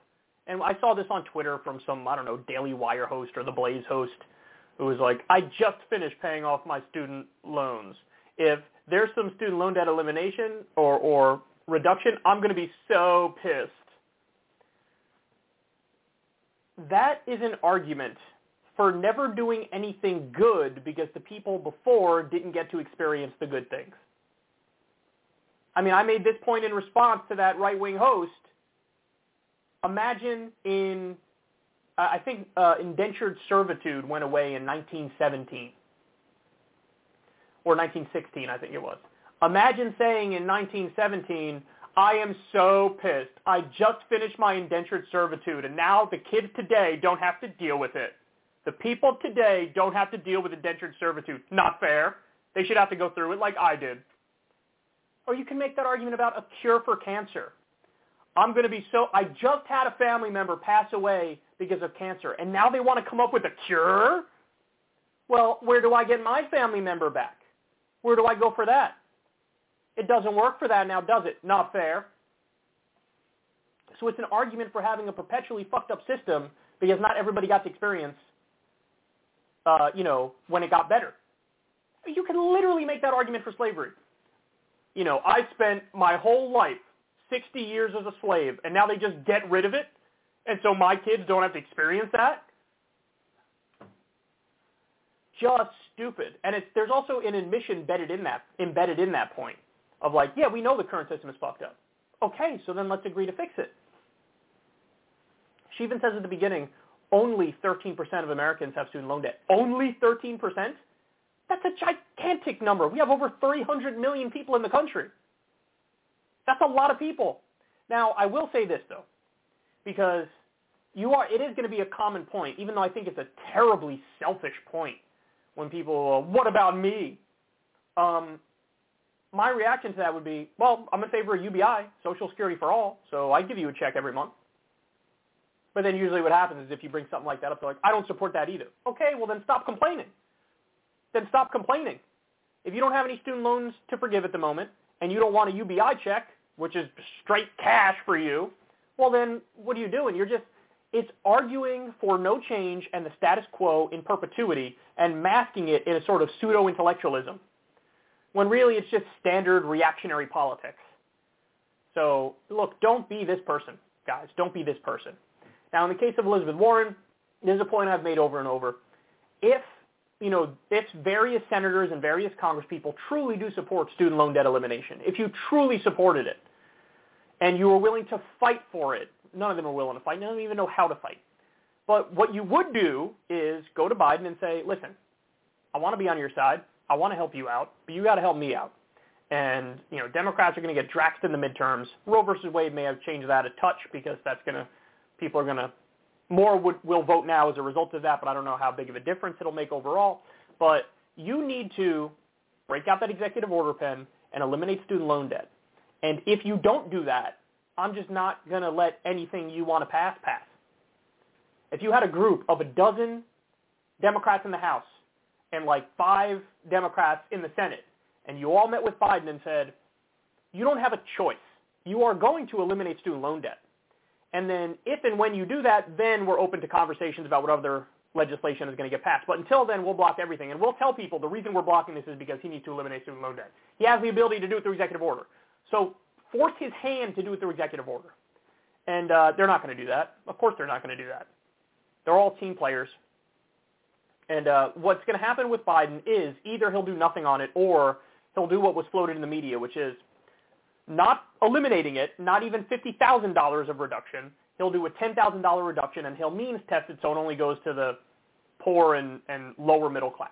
So it'll still screw over middle class people. It'll still leave plenty of people with student loan debt. It'll just be a tiny reduction. That's likely what's going to happen. But even that, for the loud, vocal minority of Americans who are against it, is going to be a bridge too far. Don't listen to the naysayers. They're like the elitists are overrepresented in media because 64% of Americans want to eliminate student loan debt. 64%. So this definitely is something that would help in the polls. It would help with the working class. And it's substantively and morally the right thing to do, so he should do it.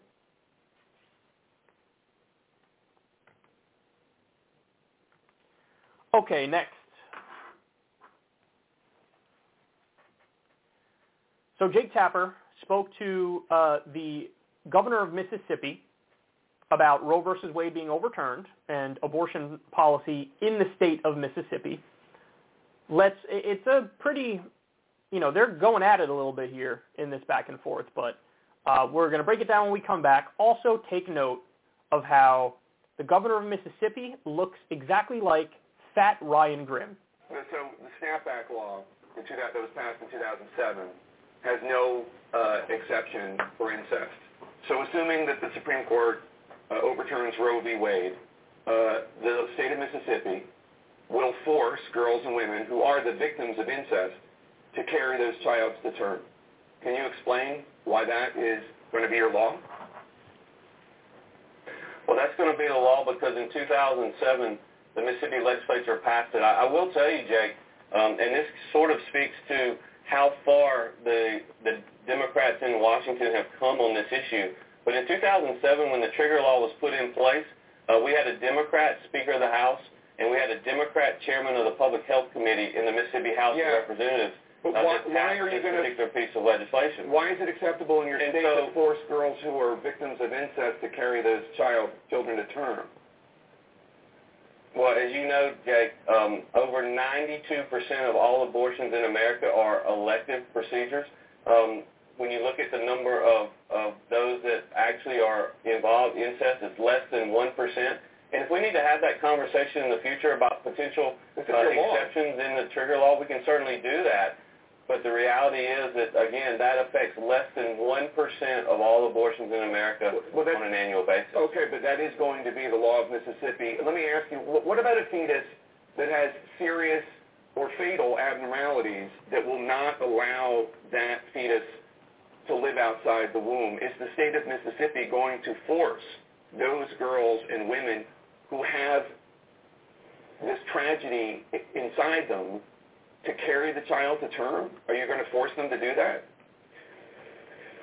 Well, Jake, I'll tell you, I think that these questions illustrate exactly what we've been talking about, and that is you're dealing in examples that are rare and are a very small percentage of the overall abortions. And the reason for that is because when you talk to Americans, regardless of what the polling says with respect to overturning Roe v. Wade, the vast majority of Americans recognize that the abortion laws in America right now, that is what are extreme. America's abortion laws are extreme relative to the rest of the Western world. Yeah. You know that even if the court did not overturn Roe, Jake, even if the court did not overturn Roe, even if they just decided to uphold Mississippi's 15-week ban, that 39 out of 42 countries in Europe would still have more restrictive abortion laws. Yeah. The vast majority of Americans support restrictions that are reasonable on abortions, and the overturning of Roe is simply going to return those decision-making processes to the state, back to the individual legislatures in all 50 states. And I'm asking you about the law in your state and the exceptions that the law does not offer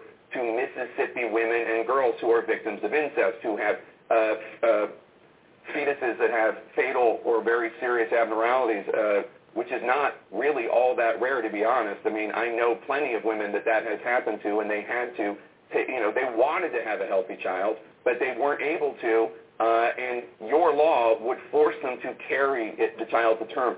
I want to ask you a philosophical question here, because I know you have said you believe that life begins at conception. Just to be clear, does that mean the moment of fertilization or the moment of implantation? I believe that life begins at conception, and as I've said repeatedly, and I know where this question is ultimately going with respect to birth control and other measures, I want to be clear. My view is that the next phase of the pro-life movement is focusing on helping those moms that maybe have an unexpected and unwanted pregnancy. The next phase of the pro-life movement is making sure that those babies, once born, have a productive life. No, it's not. That is not the next phase of the pro-life movement. This is something, there was an article in the Washington Post from Jeff Stein talking about this, where there are some Republicans who are pro-life, and then now, since they're winning on their biggest thing, they're pivoting the conversation like, yeah, but so, okay, if we're going to force the women to have the babies, then we should have more child care programs and maybe extend the child tax credit and make sure we have some pro-family policies in place like paid family leave and paid maternity leave and things of that nature. That is all virtue signaling. There will not be enough Republicans to get something like that passed, I guarantee you. There will be no movement among Republicans toward paid family leave. There's like a handful of them that support it right now. There will be no support for the extended child tax credit. This idea, I mean, George Carlin, said it best. I'm going to paraphrase here, but he said something along the lines of they're pro-life for a fetus, but as soon as it's born, they're like, screw you. Something along those lines. And it's true. No pro-family policies, no pro-economic support for babies or young kids.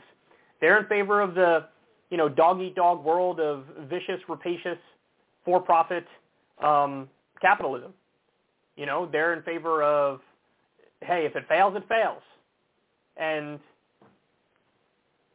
there is a contradiction there, right? Like, I'm pro-life, and pro-family, but then when it comes to help that life of that baby and a family, no, I'm not in favor of that at all. Also, I'm pro-life, but I'm pro-death penalty.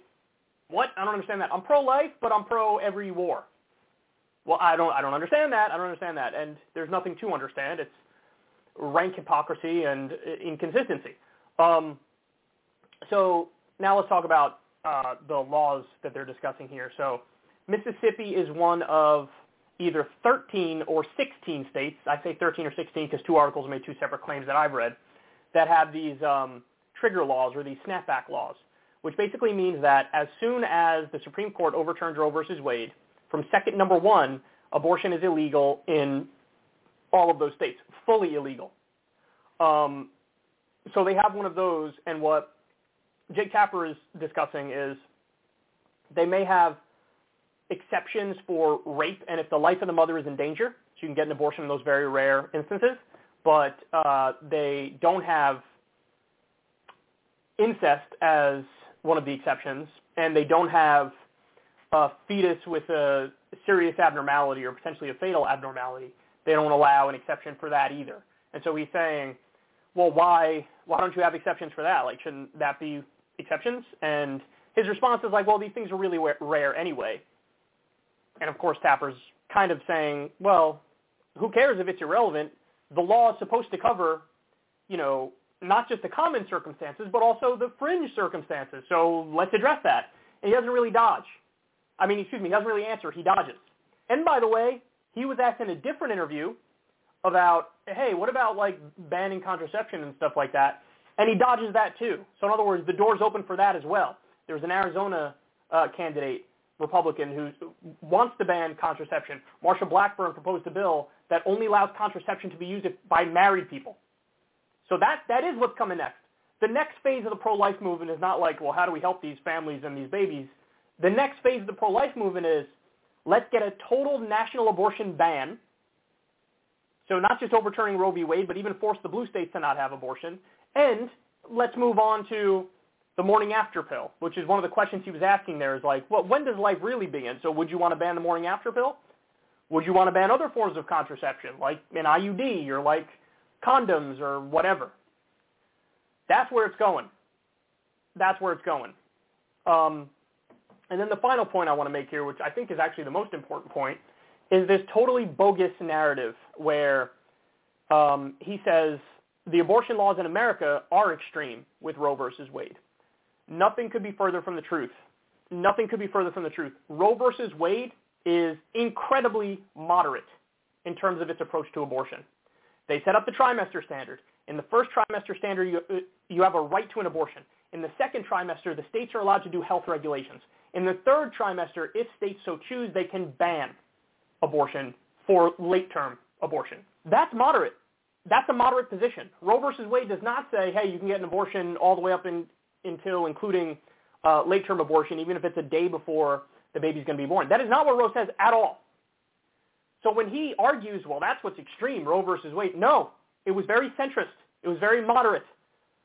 It was a nuanced approach to dealing with the issue of abortion. And by the way, I totally agree with it. Now, later on, they moved it to what's called the viability standard. So they used to do it by trimesters, but then they moved it to the viability standard, so you can do the regulations, post-viability. Before then, you couldn't. You can't. But now that's all out the window, and it's just leave it up to the states and let them decide. And anywhere from 20 to 24 states are going to decide to fully ban it, and that's going to be a nightmare. And there's going to be, experts say there's probably going to be about a 14% reduction in abortion, but there's also going to be abortions in those places that get pushed underground and bring back the coat hangers and make the life of the mother more in danger. And it's not good. It's certainly not good. So, but don't buy this notion that like the real extreme position on abortion is Roe versus Wade. No, the extreme position is the position that a lot of these people have, which is actually want to ban it in all cases, maybe with the exception of rape and life of the mother, but they want to ban it in almost all cases. That's the extreme position. That's a very extreme position.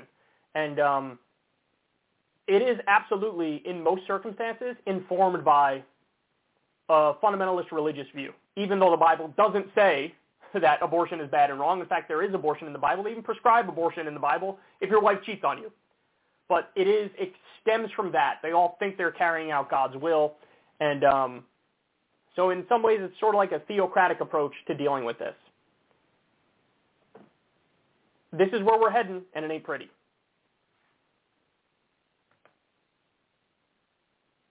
Okay. Next.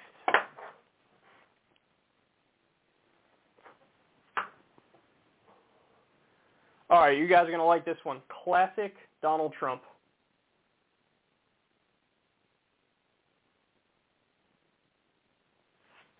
Classic Donald Trump. Here we go.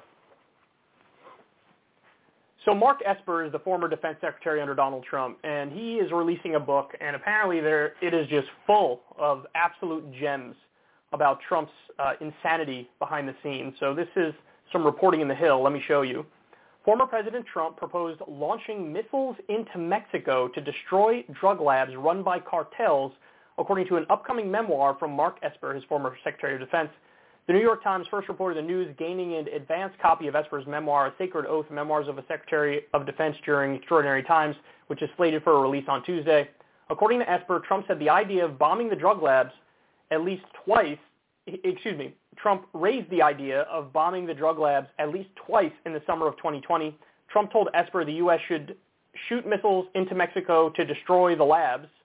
Quote, they don't have control of their own country, Trump told Esper, according to the Times review of the memoir. When Esper objected, Trump responded, quote, no one would know it was us, and we could just shoot some Patriot missiles and take out the labs quietly. This guy, man. I'll come back to that line in a second because there's a lot there that makes you know this is a real story. Esper at first assumed it was a joke, but thought otherwise as he looked at the president, according to the Times. Esper served as Secretary of Defense from 2019 to November 2020, when Trump fired him following disputes over police brutality and racial justice protests in the summer of that year. So, by the way, what they're referring to there is Trump wanted to use the Insurrection Act. The Insurrection Act. So he wanted to deploy the U.S. military in the streets of the U.S. to quell a protest. He wanted to, basically, it's like martial law, police state, authoritarianism type stuff, anti-First Amendment, anti-free expression, free speech, freedom of protest.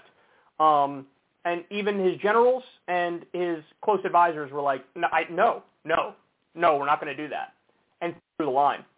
Because, I mean, look, there are instances where Trump fought with, people in his cabinet and people in the Pentagon where Trump was right, like getting out of Afghanistan, and they blocked that. So in that instance, I sided with Trump. This was an instance where, of course, you side with them because they're saying, yeah, you don't do the Insurrection Act over this. You don't do that. We have police, we have law enforcement. They can handle the, whatever sort of riots might come about. And also, you don't crack down on an entire protest because 5% of them or whatever are acting wrongly and doing illegal things, et cetera. You go after the people who did the wrong things. You don't go after the entire protest. Esper disagreed with him on that, to his credit.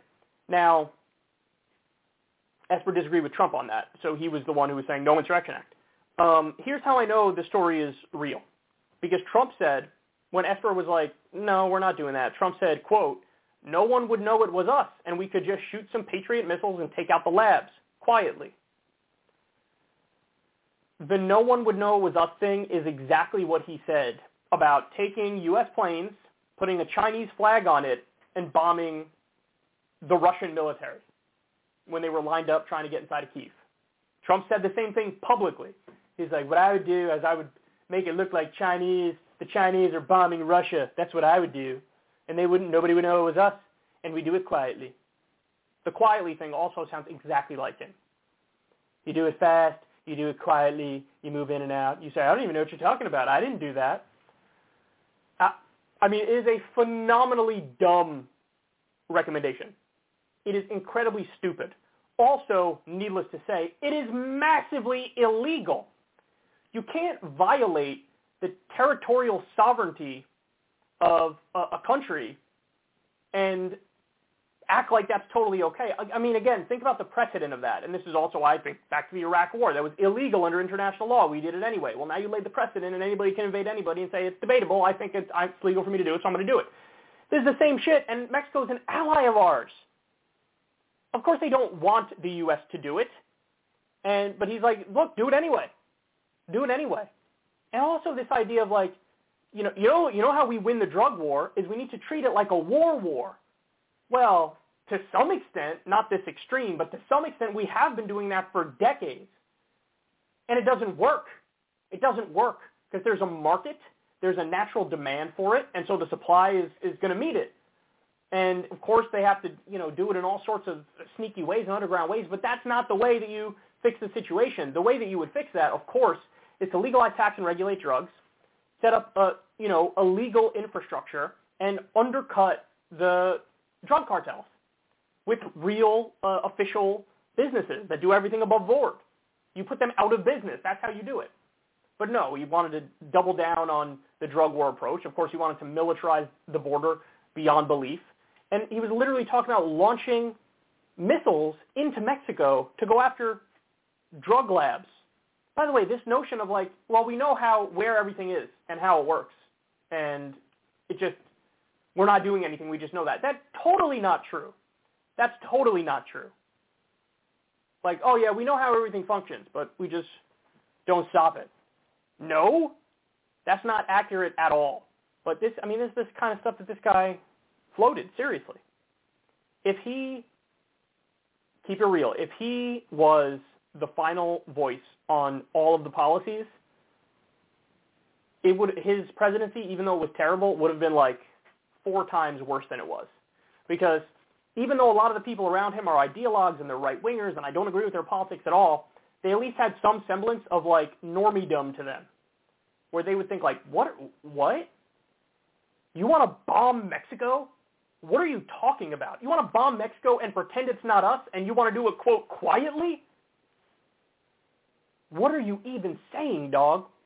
Now, by the way, there are some instances where his insane ideas, apparently, they actually carry out. The best example of that is when we killed a top Iranian commander. Remember that? We took a drone and killed a top Iranian commander who, by the way, was in the battlefield going after ISIS. And then he came out and bragged about it, and, look, that sparked a crisis. And then there were retaliatory attacks in the region against us, and that could have spiraled out of control, man. We got lucky it didn't get as bad as it could have gotten. But that was one of those instances where he brought it up, and he was surrounded by the neocons and the bloodthirsty psychopaths who were dumb enough to be like, that's a great idea. Esper, I don't know if Esper was there during that. He probably was, but he may have signed off on it. So he's not bright, and he's very impulsive. And if every whim he had was entertained, oh my God, Lord only knows what else would have happened, man. But think about floating the idea of bombing Mexico when Mexico doesn't even want it. Mexico wasn't calling for it. The U.S. president has far too much power. This was a rare instance where he was reined in, just like he was with the Insurrection Act. But Commander-in-Chief, man, Commander-in-Chief controls our military, and then we have all these bullshit, Weasley ways where they can wage war without actually declaring it first, and technically it's constitutional up to a certain point, like the War Powers Act or whatever that they invoke. We're lucky he didn't do more, and he didn't do even worse stuff, because with ideas like this, to say it's unstable is a massive understatement.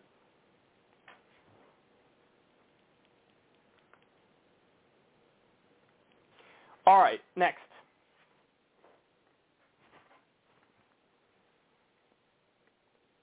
So here's something that is really, really interesting because we pretty much never see stuff like this happen, but let's take a look. This is in Reuters. New French left-wing PAC's leader targets 50% of parliamentary seats. So let me explain what's going on here. 4 French left-wing parties united to form a coalition.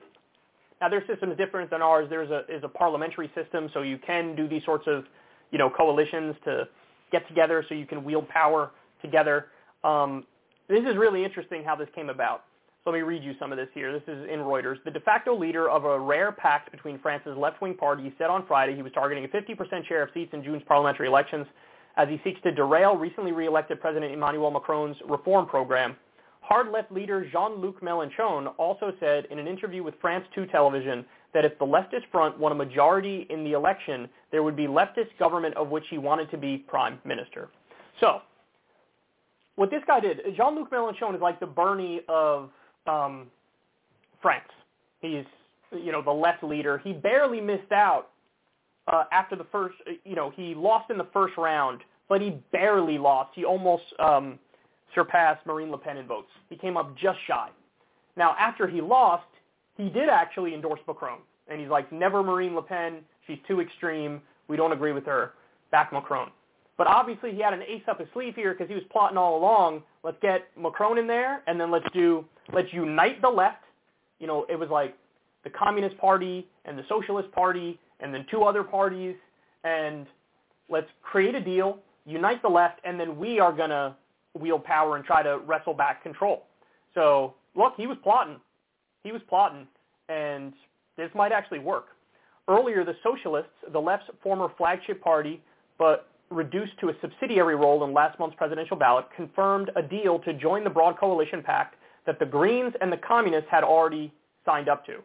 Macron comfortably won a second presidential mandate, but he will need a majority in parliament if he is to push through policies including raising the retirement age to 65 from 62, opposed by both the left and the far right. So that's an instance of the left and the far right joining that they're based on that, and they're correct. Macron wants to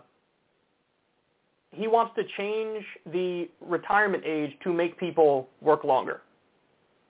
So he wants to raise it to 65 when it's currently 62.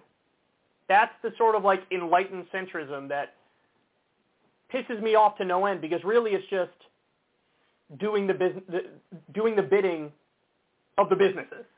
And they want people to work more, and he's like, okay, let me try to facilitate that. Mélenchon finished a close third in the first round of the presidential election, and his La France Insoumise LFI party is now for the first time the left's dominant force. A Eurosceptic, he said the alliance partners were targeting at least 290 of the 577 seats in the new parliament. They had agreed that under a leftist government, France would not exit the European Union or the euro, but that executing its election program would take precedence over respecting EU treaties. So, as you can tell, they're Eurosceptic. They want to be more independent. They don't really view themselves as part of, the European Union project, and they think that whatever sort of laws and rules and regulations come from above them are kind of illegitimate, and they want their own sovereignty to be respected more. But obviously the deal that they cut here is like, well, we're not going to officially leave the European Union or the euro. We're going to stay with that, but we're going to sort of prioritize what we do here more than, listen to them. Quote, call it disobedience or a moratorium. The bottom line is that the will of the French people will be respected, he told France too. Pollsters' initial projections show Macron's party, which was renamed Renaissance on Thursday, on track to win the June 12th and 19th ballots. But the surveys were carried out before the left-wing alliance was struck and before individual candidates were chosen by each camp for France's 577 constituencies. In recent French legislative ballots, the president's party has always won a majority in parliament. Should the outcome be different this time, Macron would have little choice but to name a prime minister from another party, ushering in what has traditionally been a tense period of cohabitation during which the presidential powers are severely curbed. That's what he's aiming for. That's what Mélenchon is aiming for.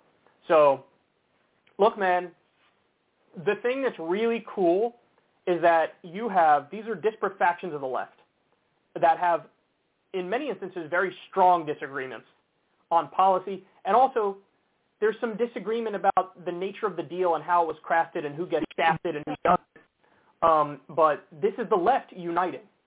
Now, you guys know just as well as I do, because you're in the same space that I am, that seems so foreign, and that seems like something that would never happen here.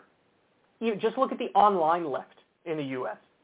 Everybody's always at each other's throats, and everybody's always arguing with everybody else, and everybody's casting aspersions on other people's motives, and, you're a grifter, and you're a liar, and, you're actually a right-winger, and it's just everybody hates everybody, and it's endless. Just going after each other and fighting these, internecine battles when, the right is winning at every turn, and the corporate Democrats are, holding on with their iron grip to power for as long as possible. This should give people some semblance of hope that these things happen in waves, man. Like there's extended time periods with more fracturing and factionalization, but then every now and then the tides turn, and people will view the cool based thing to do as like you work together with your fellow lefties no matter the disagreements, because there's a common purpose for something bigger and something better and something broader, and the only way we're going to ever achieve that stuff is if we come together. And so it does sort of give me hope. I'm sure there are many people in this left faction who I would disagree with a lot on a lot of different things, but the fact that they're coming together and the idea is let's curb Macron and push him further left, and it might actually work, that's just really cool, man. That's just really cool. And just the one thing they cited of like, no, we're not going to raise the retirement age, dippy. It's like, based. If you guys can come together to prioritize stuff like that, well, then in the long run, the left would be very powerful, where you kind of stay focused on the things that matter. and don't get sidetracked and, end up arguing over BS that we really shouldn't be arguing over. So left solidarity, man, is a beautiful thing. It really is. And I'd like to see a hell of a lot more of it. I'd like for people to treat their fellow lefties, kindly and extending the olive branch of, assuming people have pure motives, generally speaking. It should be a high bar before people think, you don't even mean what you say. You don't even have pure motives. You're just, a liar, whatever. So let's get a little bit more of that here in the U.S., and then in the long run, maybe, even though we don't have a parliamentary type system, maybe we'll notch some more victories for the left, and maybe we'll actually get some positive change. But I'd be lying to you guys if I said this didn't give me some semblance of hope. There's a few things in the modern era that have made me very happy. One of those things was, or is, this explosion of unionization. That's given me a lot of hope in an otherwise dark time politically. And to see this happen as well, put it in the W column, and let's go ahead and notch some more of them. Okay. Next.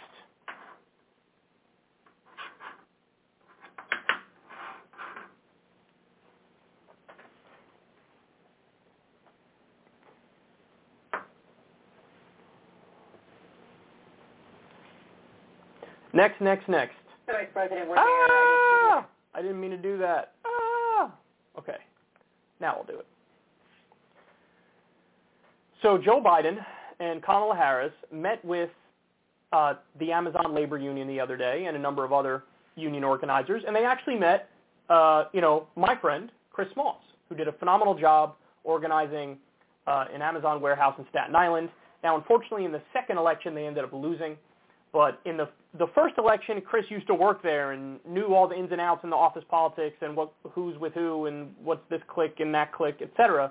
And so they were able to really, him and Derek, what's his last name, Derek Bell, I think it was, they were able to really work to get that warehouse unionized in a way that was beautiful. Now, they're being contacted by basically, Amazon warehouses all over the country. They're being contacted by Dollar Generals all over the country. People are really looking towards unionization now.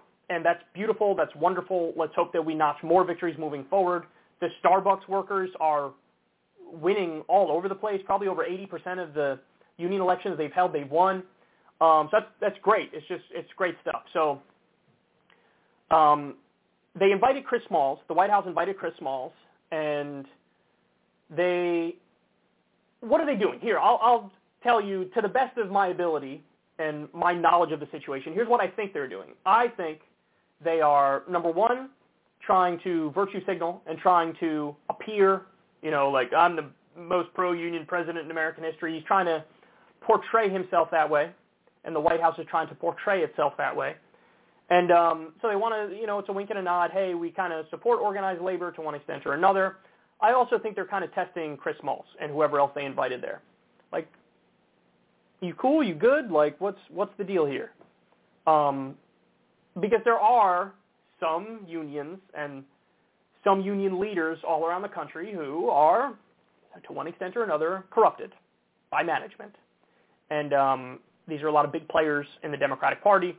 I think that, this is just speculation, but I think that's why, AOC and other lefties initially backed off from helping Chris Smalls because they said, we're going to be there for you. I want to help you with the union drive. And then AOC dipped at the last minute. My guess is other union leaders who are cozy with the Democratic Party told them, this thing is going to fail. You don't want to be associated with it. Don't tarnish your name for something that's not even going to work, so don't bother. Well, guess what? It worked. And after it worked, then finally everybody hops back on the bandwagon. AOC started working with the ALU again, did a rally with Bernie Sanders. Now, I'm happy that they're there. They should have been there at the beginning. They weren't, okay, but if Chris can squash the beef because now they're going to help here moving forward, then we all can squash it too and say, hey, we'll take yes for an answer, thank you very much. But they're testing Chris. They want to see, hey, man, you cool? What's going on here? But Biden did something astonishingly two-faced. Shouldn't surprise anybody, but it really is next level. Here we're going to watch a CNBC clip, and they're going to ask the Labor Secretary, I think his name is Marty Walsh, about a move that Biden is making at the same time he's meeting with Chris and other union members. Watch this. The Vice President were there, I think, speaking with him at the White House. I think the President popped in, too, according to Chris Smalls. He tweeted about it. He, of course, as you know, is the guy who kind of led that whole union effort at the Staten Island Amazon warehouse. Secretary Walsh, Amazon has been a recipient of some big federal contracts, as you know. Something senators like Bernie Sanders and labor leaders have said should end. For a White House that says they back unions and are pro-unions, should you be awarding federal money to a company that is perceived as anti-union in this moment? I don't think we need to go there right now. What I think we need to do right now is encourage Amazon and Starbucks and other big companies in America that workers have taken a vote to organize and ask them to come to the table and sit down and work out an agreement with them. These are workers that work in an Amazon warehouse. These are workers that are working in Starbucks and some other industries that were in my office today. But honestly, their employees have decided that they want to join a union, and they should respect the right of their employees. And what they should do right now, instead of trying to break the union, is sit down with these workers and try and come up with an agreement to move forward. And I would encourage all these companies to do that because we're not at the point right now, I don't think, where we need to take any other action. It's really encouraging both sides to sit down.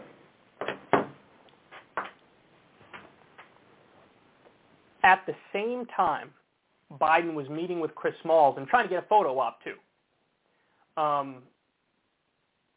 The White House was giving Amazon, I believe the number is a $10 billion NSA contract.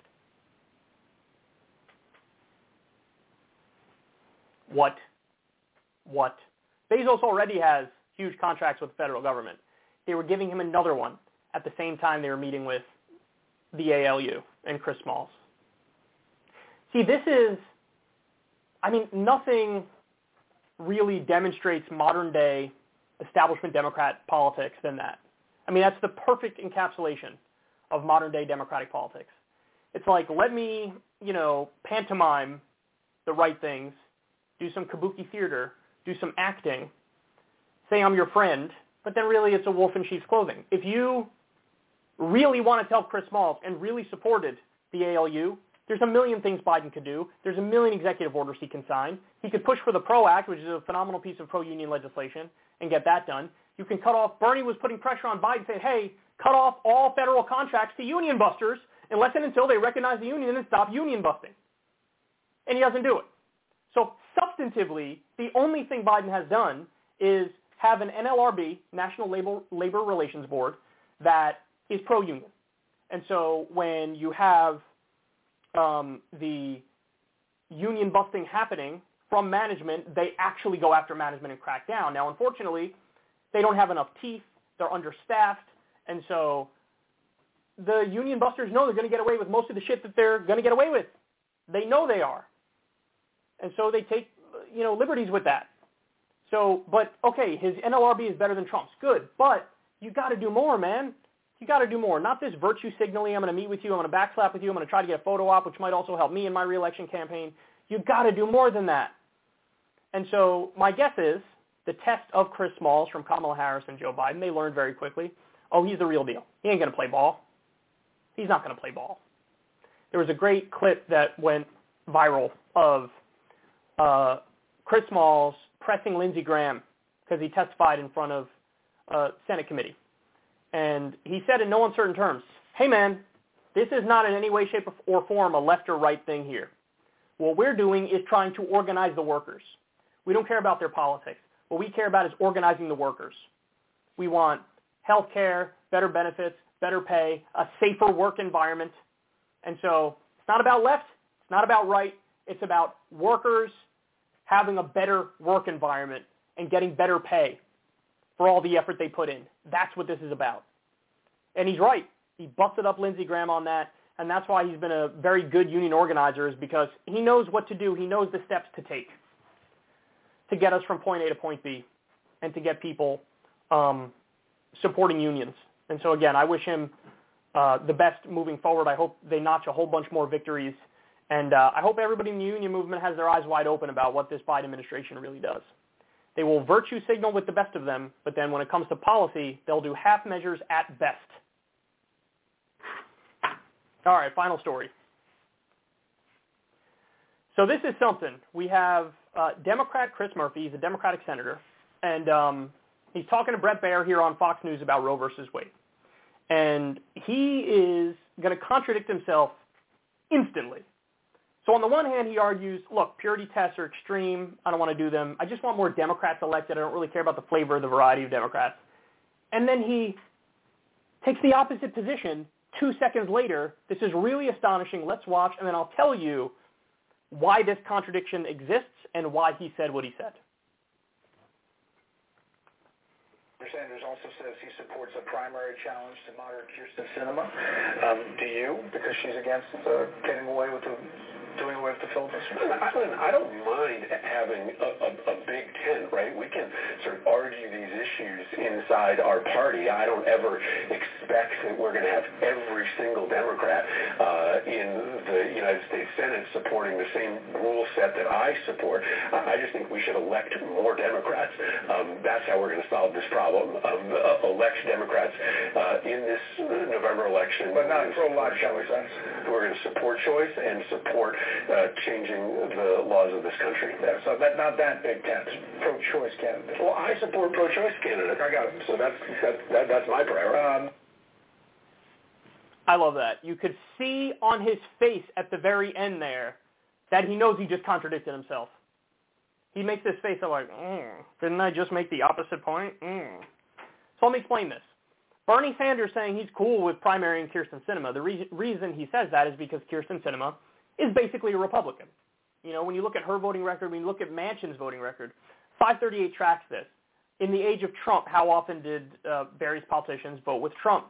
And with Manchin overall, he voted 50% of the time with Trump. There was even one legislative session where he voted 60% of the time with Donald Trump. So that is a Republican. That's a moderate Republican is what that is. Kyrsten Sinema is the same. I don't know her number off the top of my head, and I never looked up her number, but I would imagine it's somewhere in the ballpark of where Manchin is, maybe a little bit less. Who knows? So, of course, Bernie's going to be okay with primarying these people because he cares more than your average politician about the substance. He cares about, you know, getting climate change legislation done and getting universal pre-K and getting free college and, you know, $15 minimum wage, all these things. Many of them Kyrsten Sinema was against and killed Build Back Better along with Joe Manchin. Bernie cares about that stuff, and he wants to get it done. So he's like, yeah, of course, I would support primary opponent against Kyrsten Sinema. Chris Murphy goes into colleague protection mode. Well, you know, the thing was, I was thinking me and Craig and them was down by Safeway and the sun was in my eyes, and I just think I'm a big tent guy, and I think we need a big tent with people don't have to agree with me on stuff, you know what I'm saying, bro? And I just want to more Democrats, just more Democrats. So he's kind of admitting, I'm just a partisan hack. I don't even care about the policies. I care about just, are you part of my party? If you disagree with me on everything within my own party, that's fine as long as you're a Democrat. So that is a big tent approach, and I'm against purity tests. And then in the very next sentence, he's like, pro-choice Democrats I support, pro-choice, not pro-life, pro-choice. Wait, what happened? You were just talking about a big tent. You were just talking about a big tent. You were just making the opposite point. And now you're saying, well, I do have a purity test, and it's on the issue of abortion. So why is this happening? Why? And by the way, a number of politicians, Democratic politicians, are exactly like Chris Murphy, where they'll make the Big Ten argument, and it's okay as long as you're a Democrat, we can have in all these ideological, diverse perspectives, and then they'll be like, but pro-choice. So why? Why is that? The answer is very simple, guys. On social issues and on the issue of abortion, there is no big money lined up in favor of the pro-life position. There is no giant pro-life lobby that's giving Democratic politicians money. It doesn't exist. If anything, the money's lined up on the other side of it, on the Democratic side, where you have a bunch of groups, whether it's Planned Parenthood or NARAL or whatever, they're pro-choice, Emily's list, and they give money to the politicians. So there is a financial incentive for them to actually take the pro-choice position. On the other issues, like on economic issues, where Kyrsten Sinema is always blocking progress, the Democrats have a financial incentive to agree more with Kyrsten Sinema and not be for Medicare for all and not be for a living wage and not be for universal pre-K. not be for unions. So they actually, ideologically, the overwhelming majority of the Democrats are pro-choice, and the money lines up for them to be pro-choice. On economics, a lot of them virtue signal like they're in favor of left-wing economic programs and social programs that help working people, but the money lines up against that. So the point I'm trying to make here is, on the economic stuff, they're corrupted. They're bought by corporations. They're bought by billionaire oligarchs. So they might virtue signal about supporting a lot of these, left-wing economic programs, but then when push comes to shove, they either support half measures of that or don't support it at all. And so that's why you get this contradiction here. They're freed up to actually argue in favor of left-wing social positions because there's either no money involved in it or there's money coming from the left-wing side of it. So they're like, yeah, I'm pro-choice, and I'll have a purity test around that. But you don't have any purity tests around economics. You don't have one around Medicare for all. You don't have one around free college. You don't have one around a living wage or the PRO Act. You don't have one around universal pre-K or elder care. You don't have one around extending the child tax credit. Isn't that interesting? Isn't that interesting? So in other words, they go where the money goes. Yeah, we're allowed to have purity tests around this issue because the money's all on one side of this issue. On the other issue, no purity tests. No purity tests on economic stuff because we get paid to be economically conservative, relatively speaking. Look, my perspective on this is very clear, and I've told you guys a million times. I don't have any purity test around character. I don't care about purity of character. I care about purity of policy. And so I do have beliefs that I strongly hold on most things where I want somebody I'm going to vote for to line up with at least some of those things and to actually mean it authentically. These guys they've never really thought these things through in any serious way. They don't really have a philosophical approach. They're just sort of going with the wind. And this is an instance where we have a big tent, we don't believe in purity test position, butted right up against, well, on abortion we do. Because when there's no money involved, the money's on the left-wing side of it, well, then I'm freed up to actually care about this issue. Whereas on the economic ones, nope, doesn't happen. So it's amazing. It's very rare that somebody destroys themselves and their entire worldview in under a minute and instantly contradicts themselves. But that's exactly what Chris Murphy just did. All right, guys. We are done with the show, baby, baby. I love you all. I'll talk to you soon. Everybody have a great rest of your day. Peace.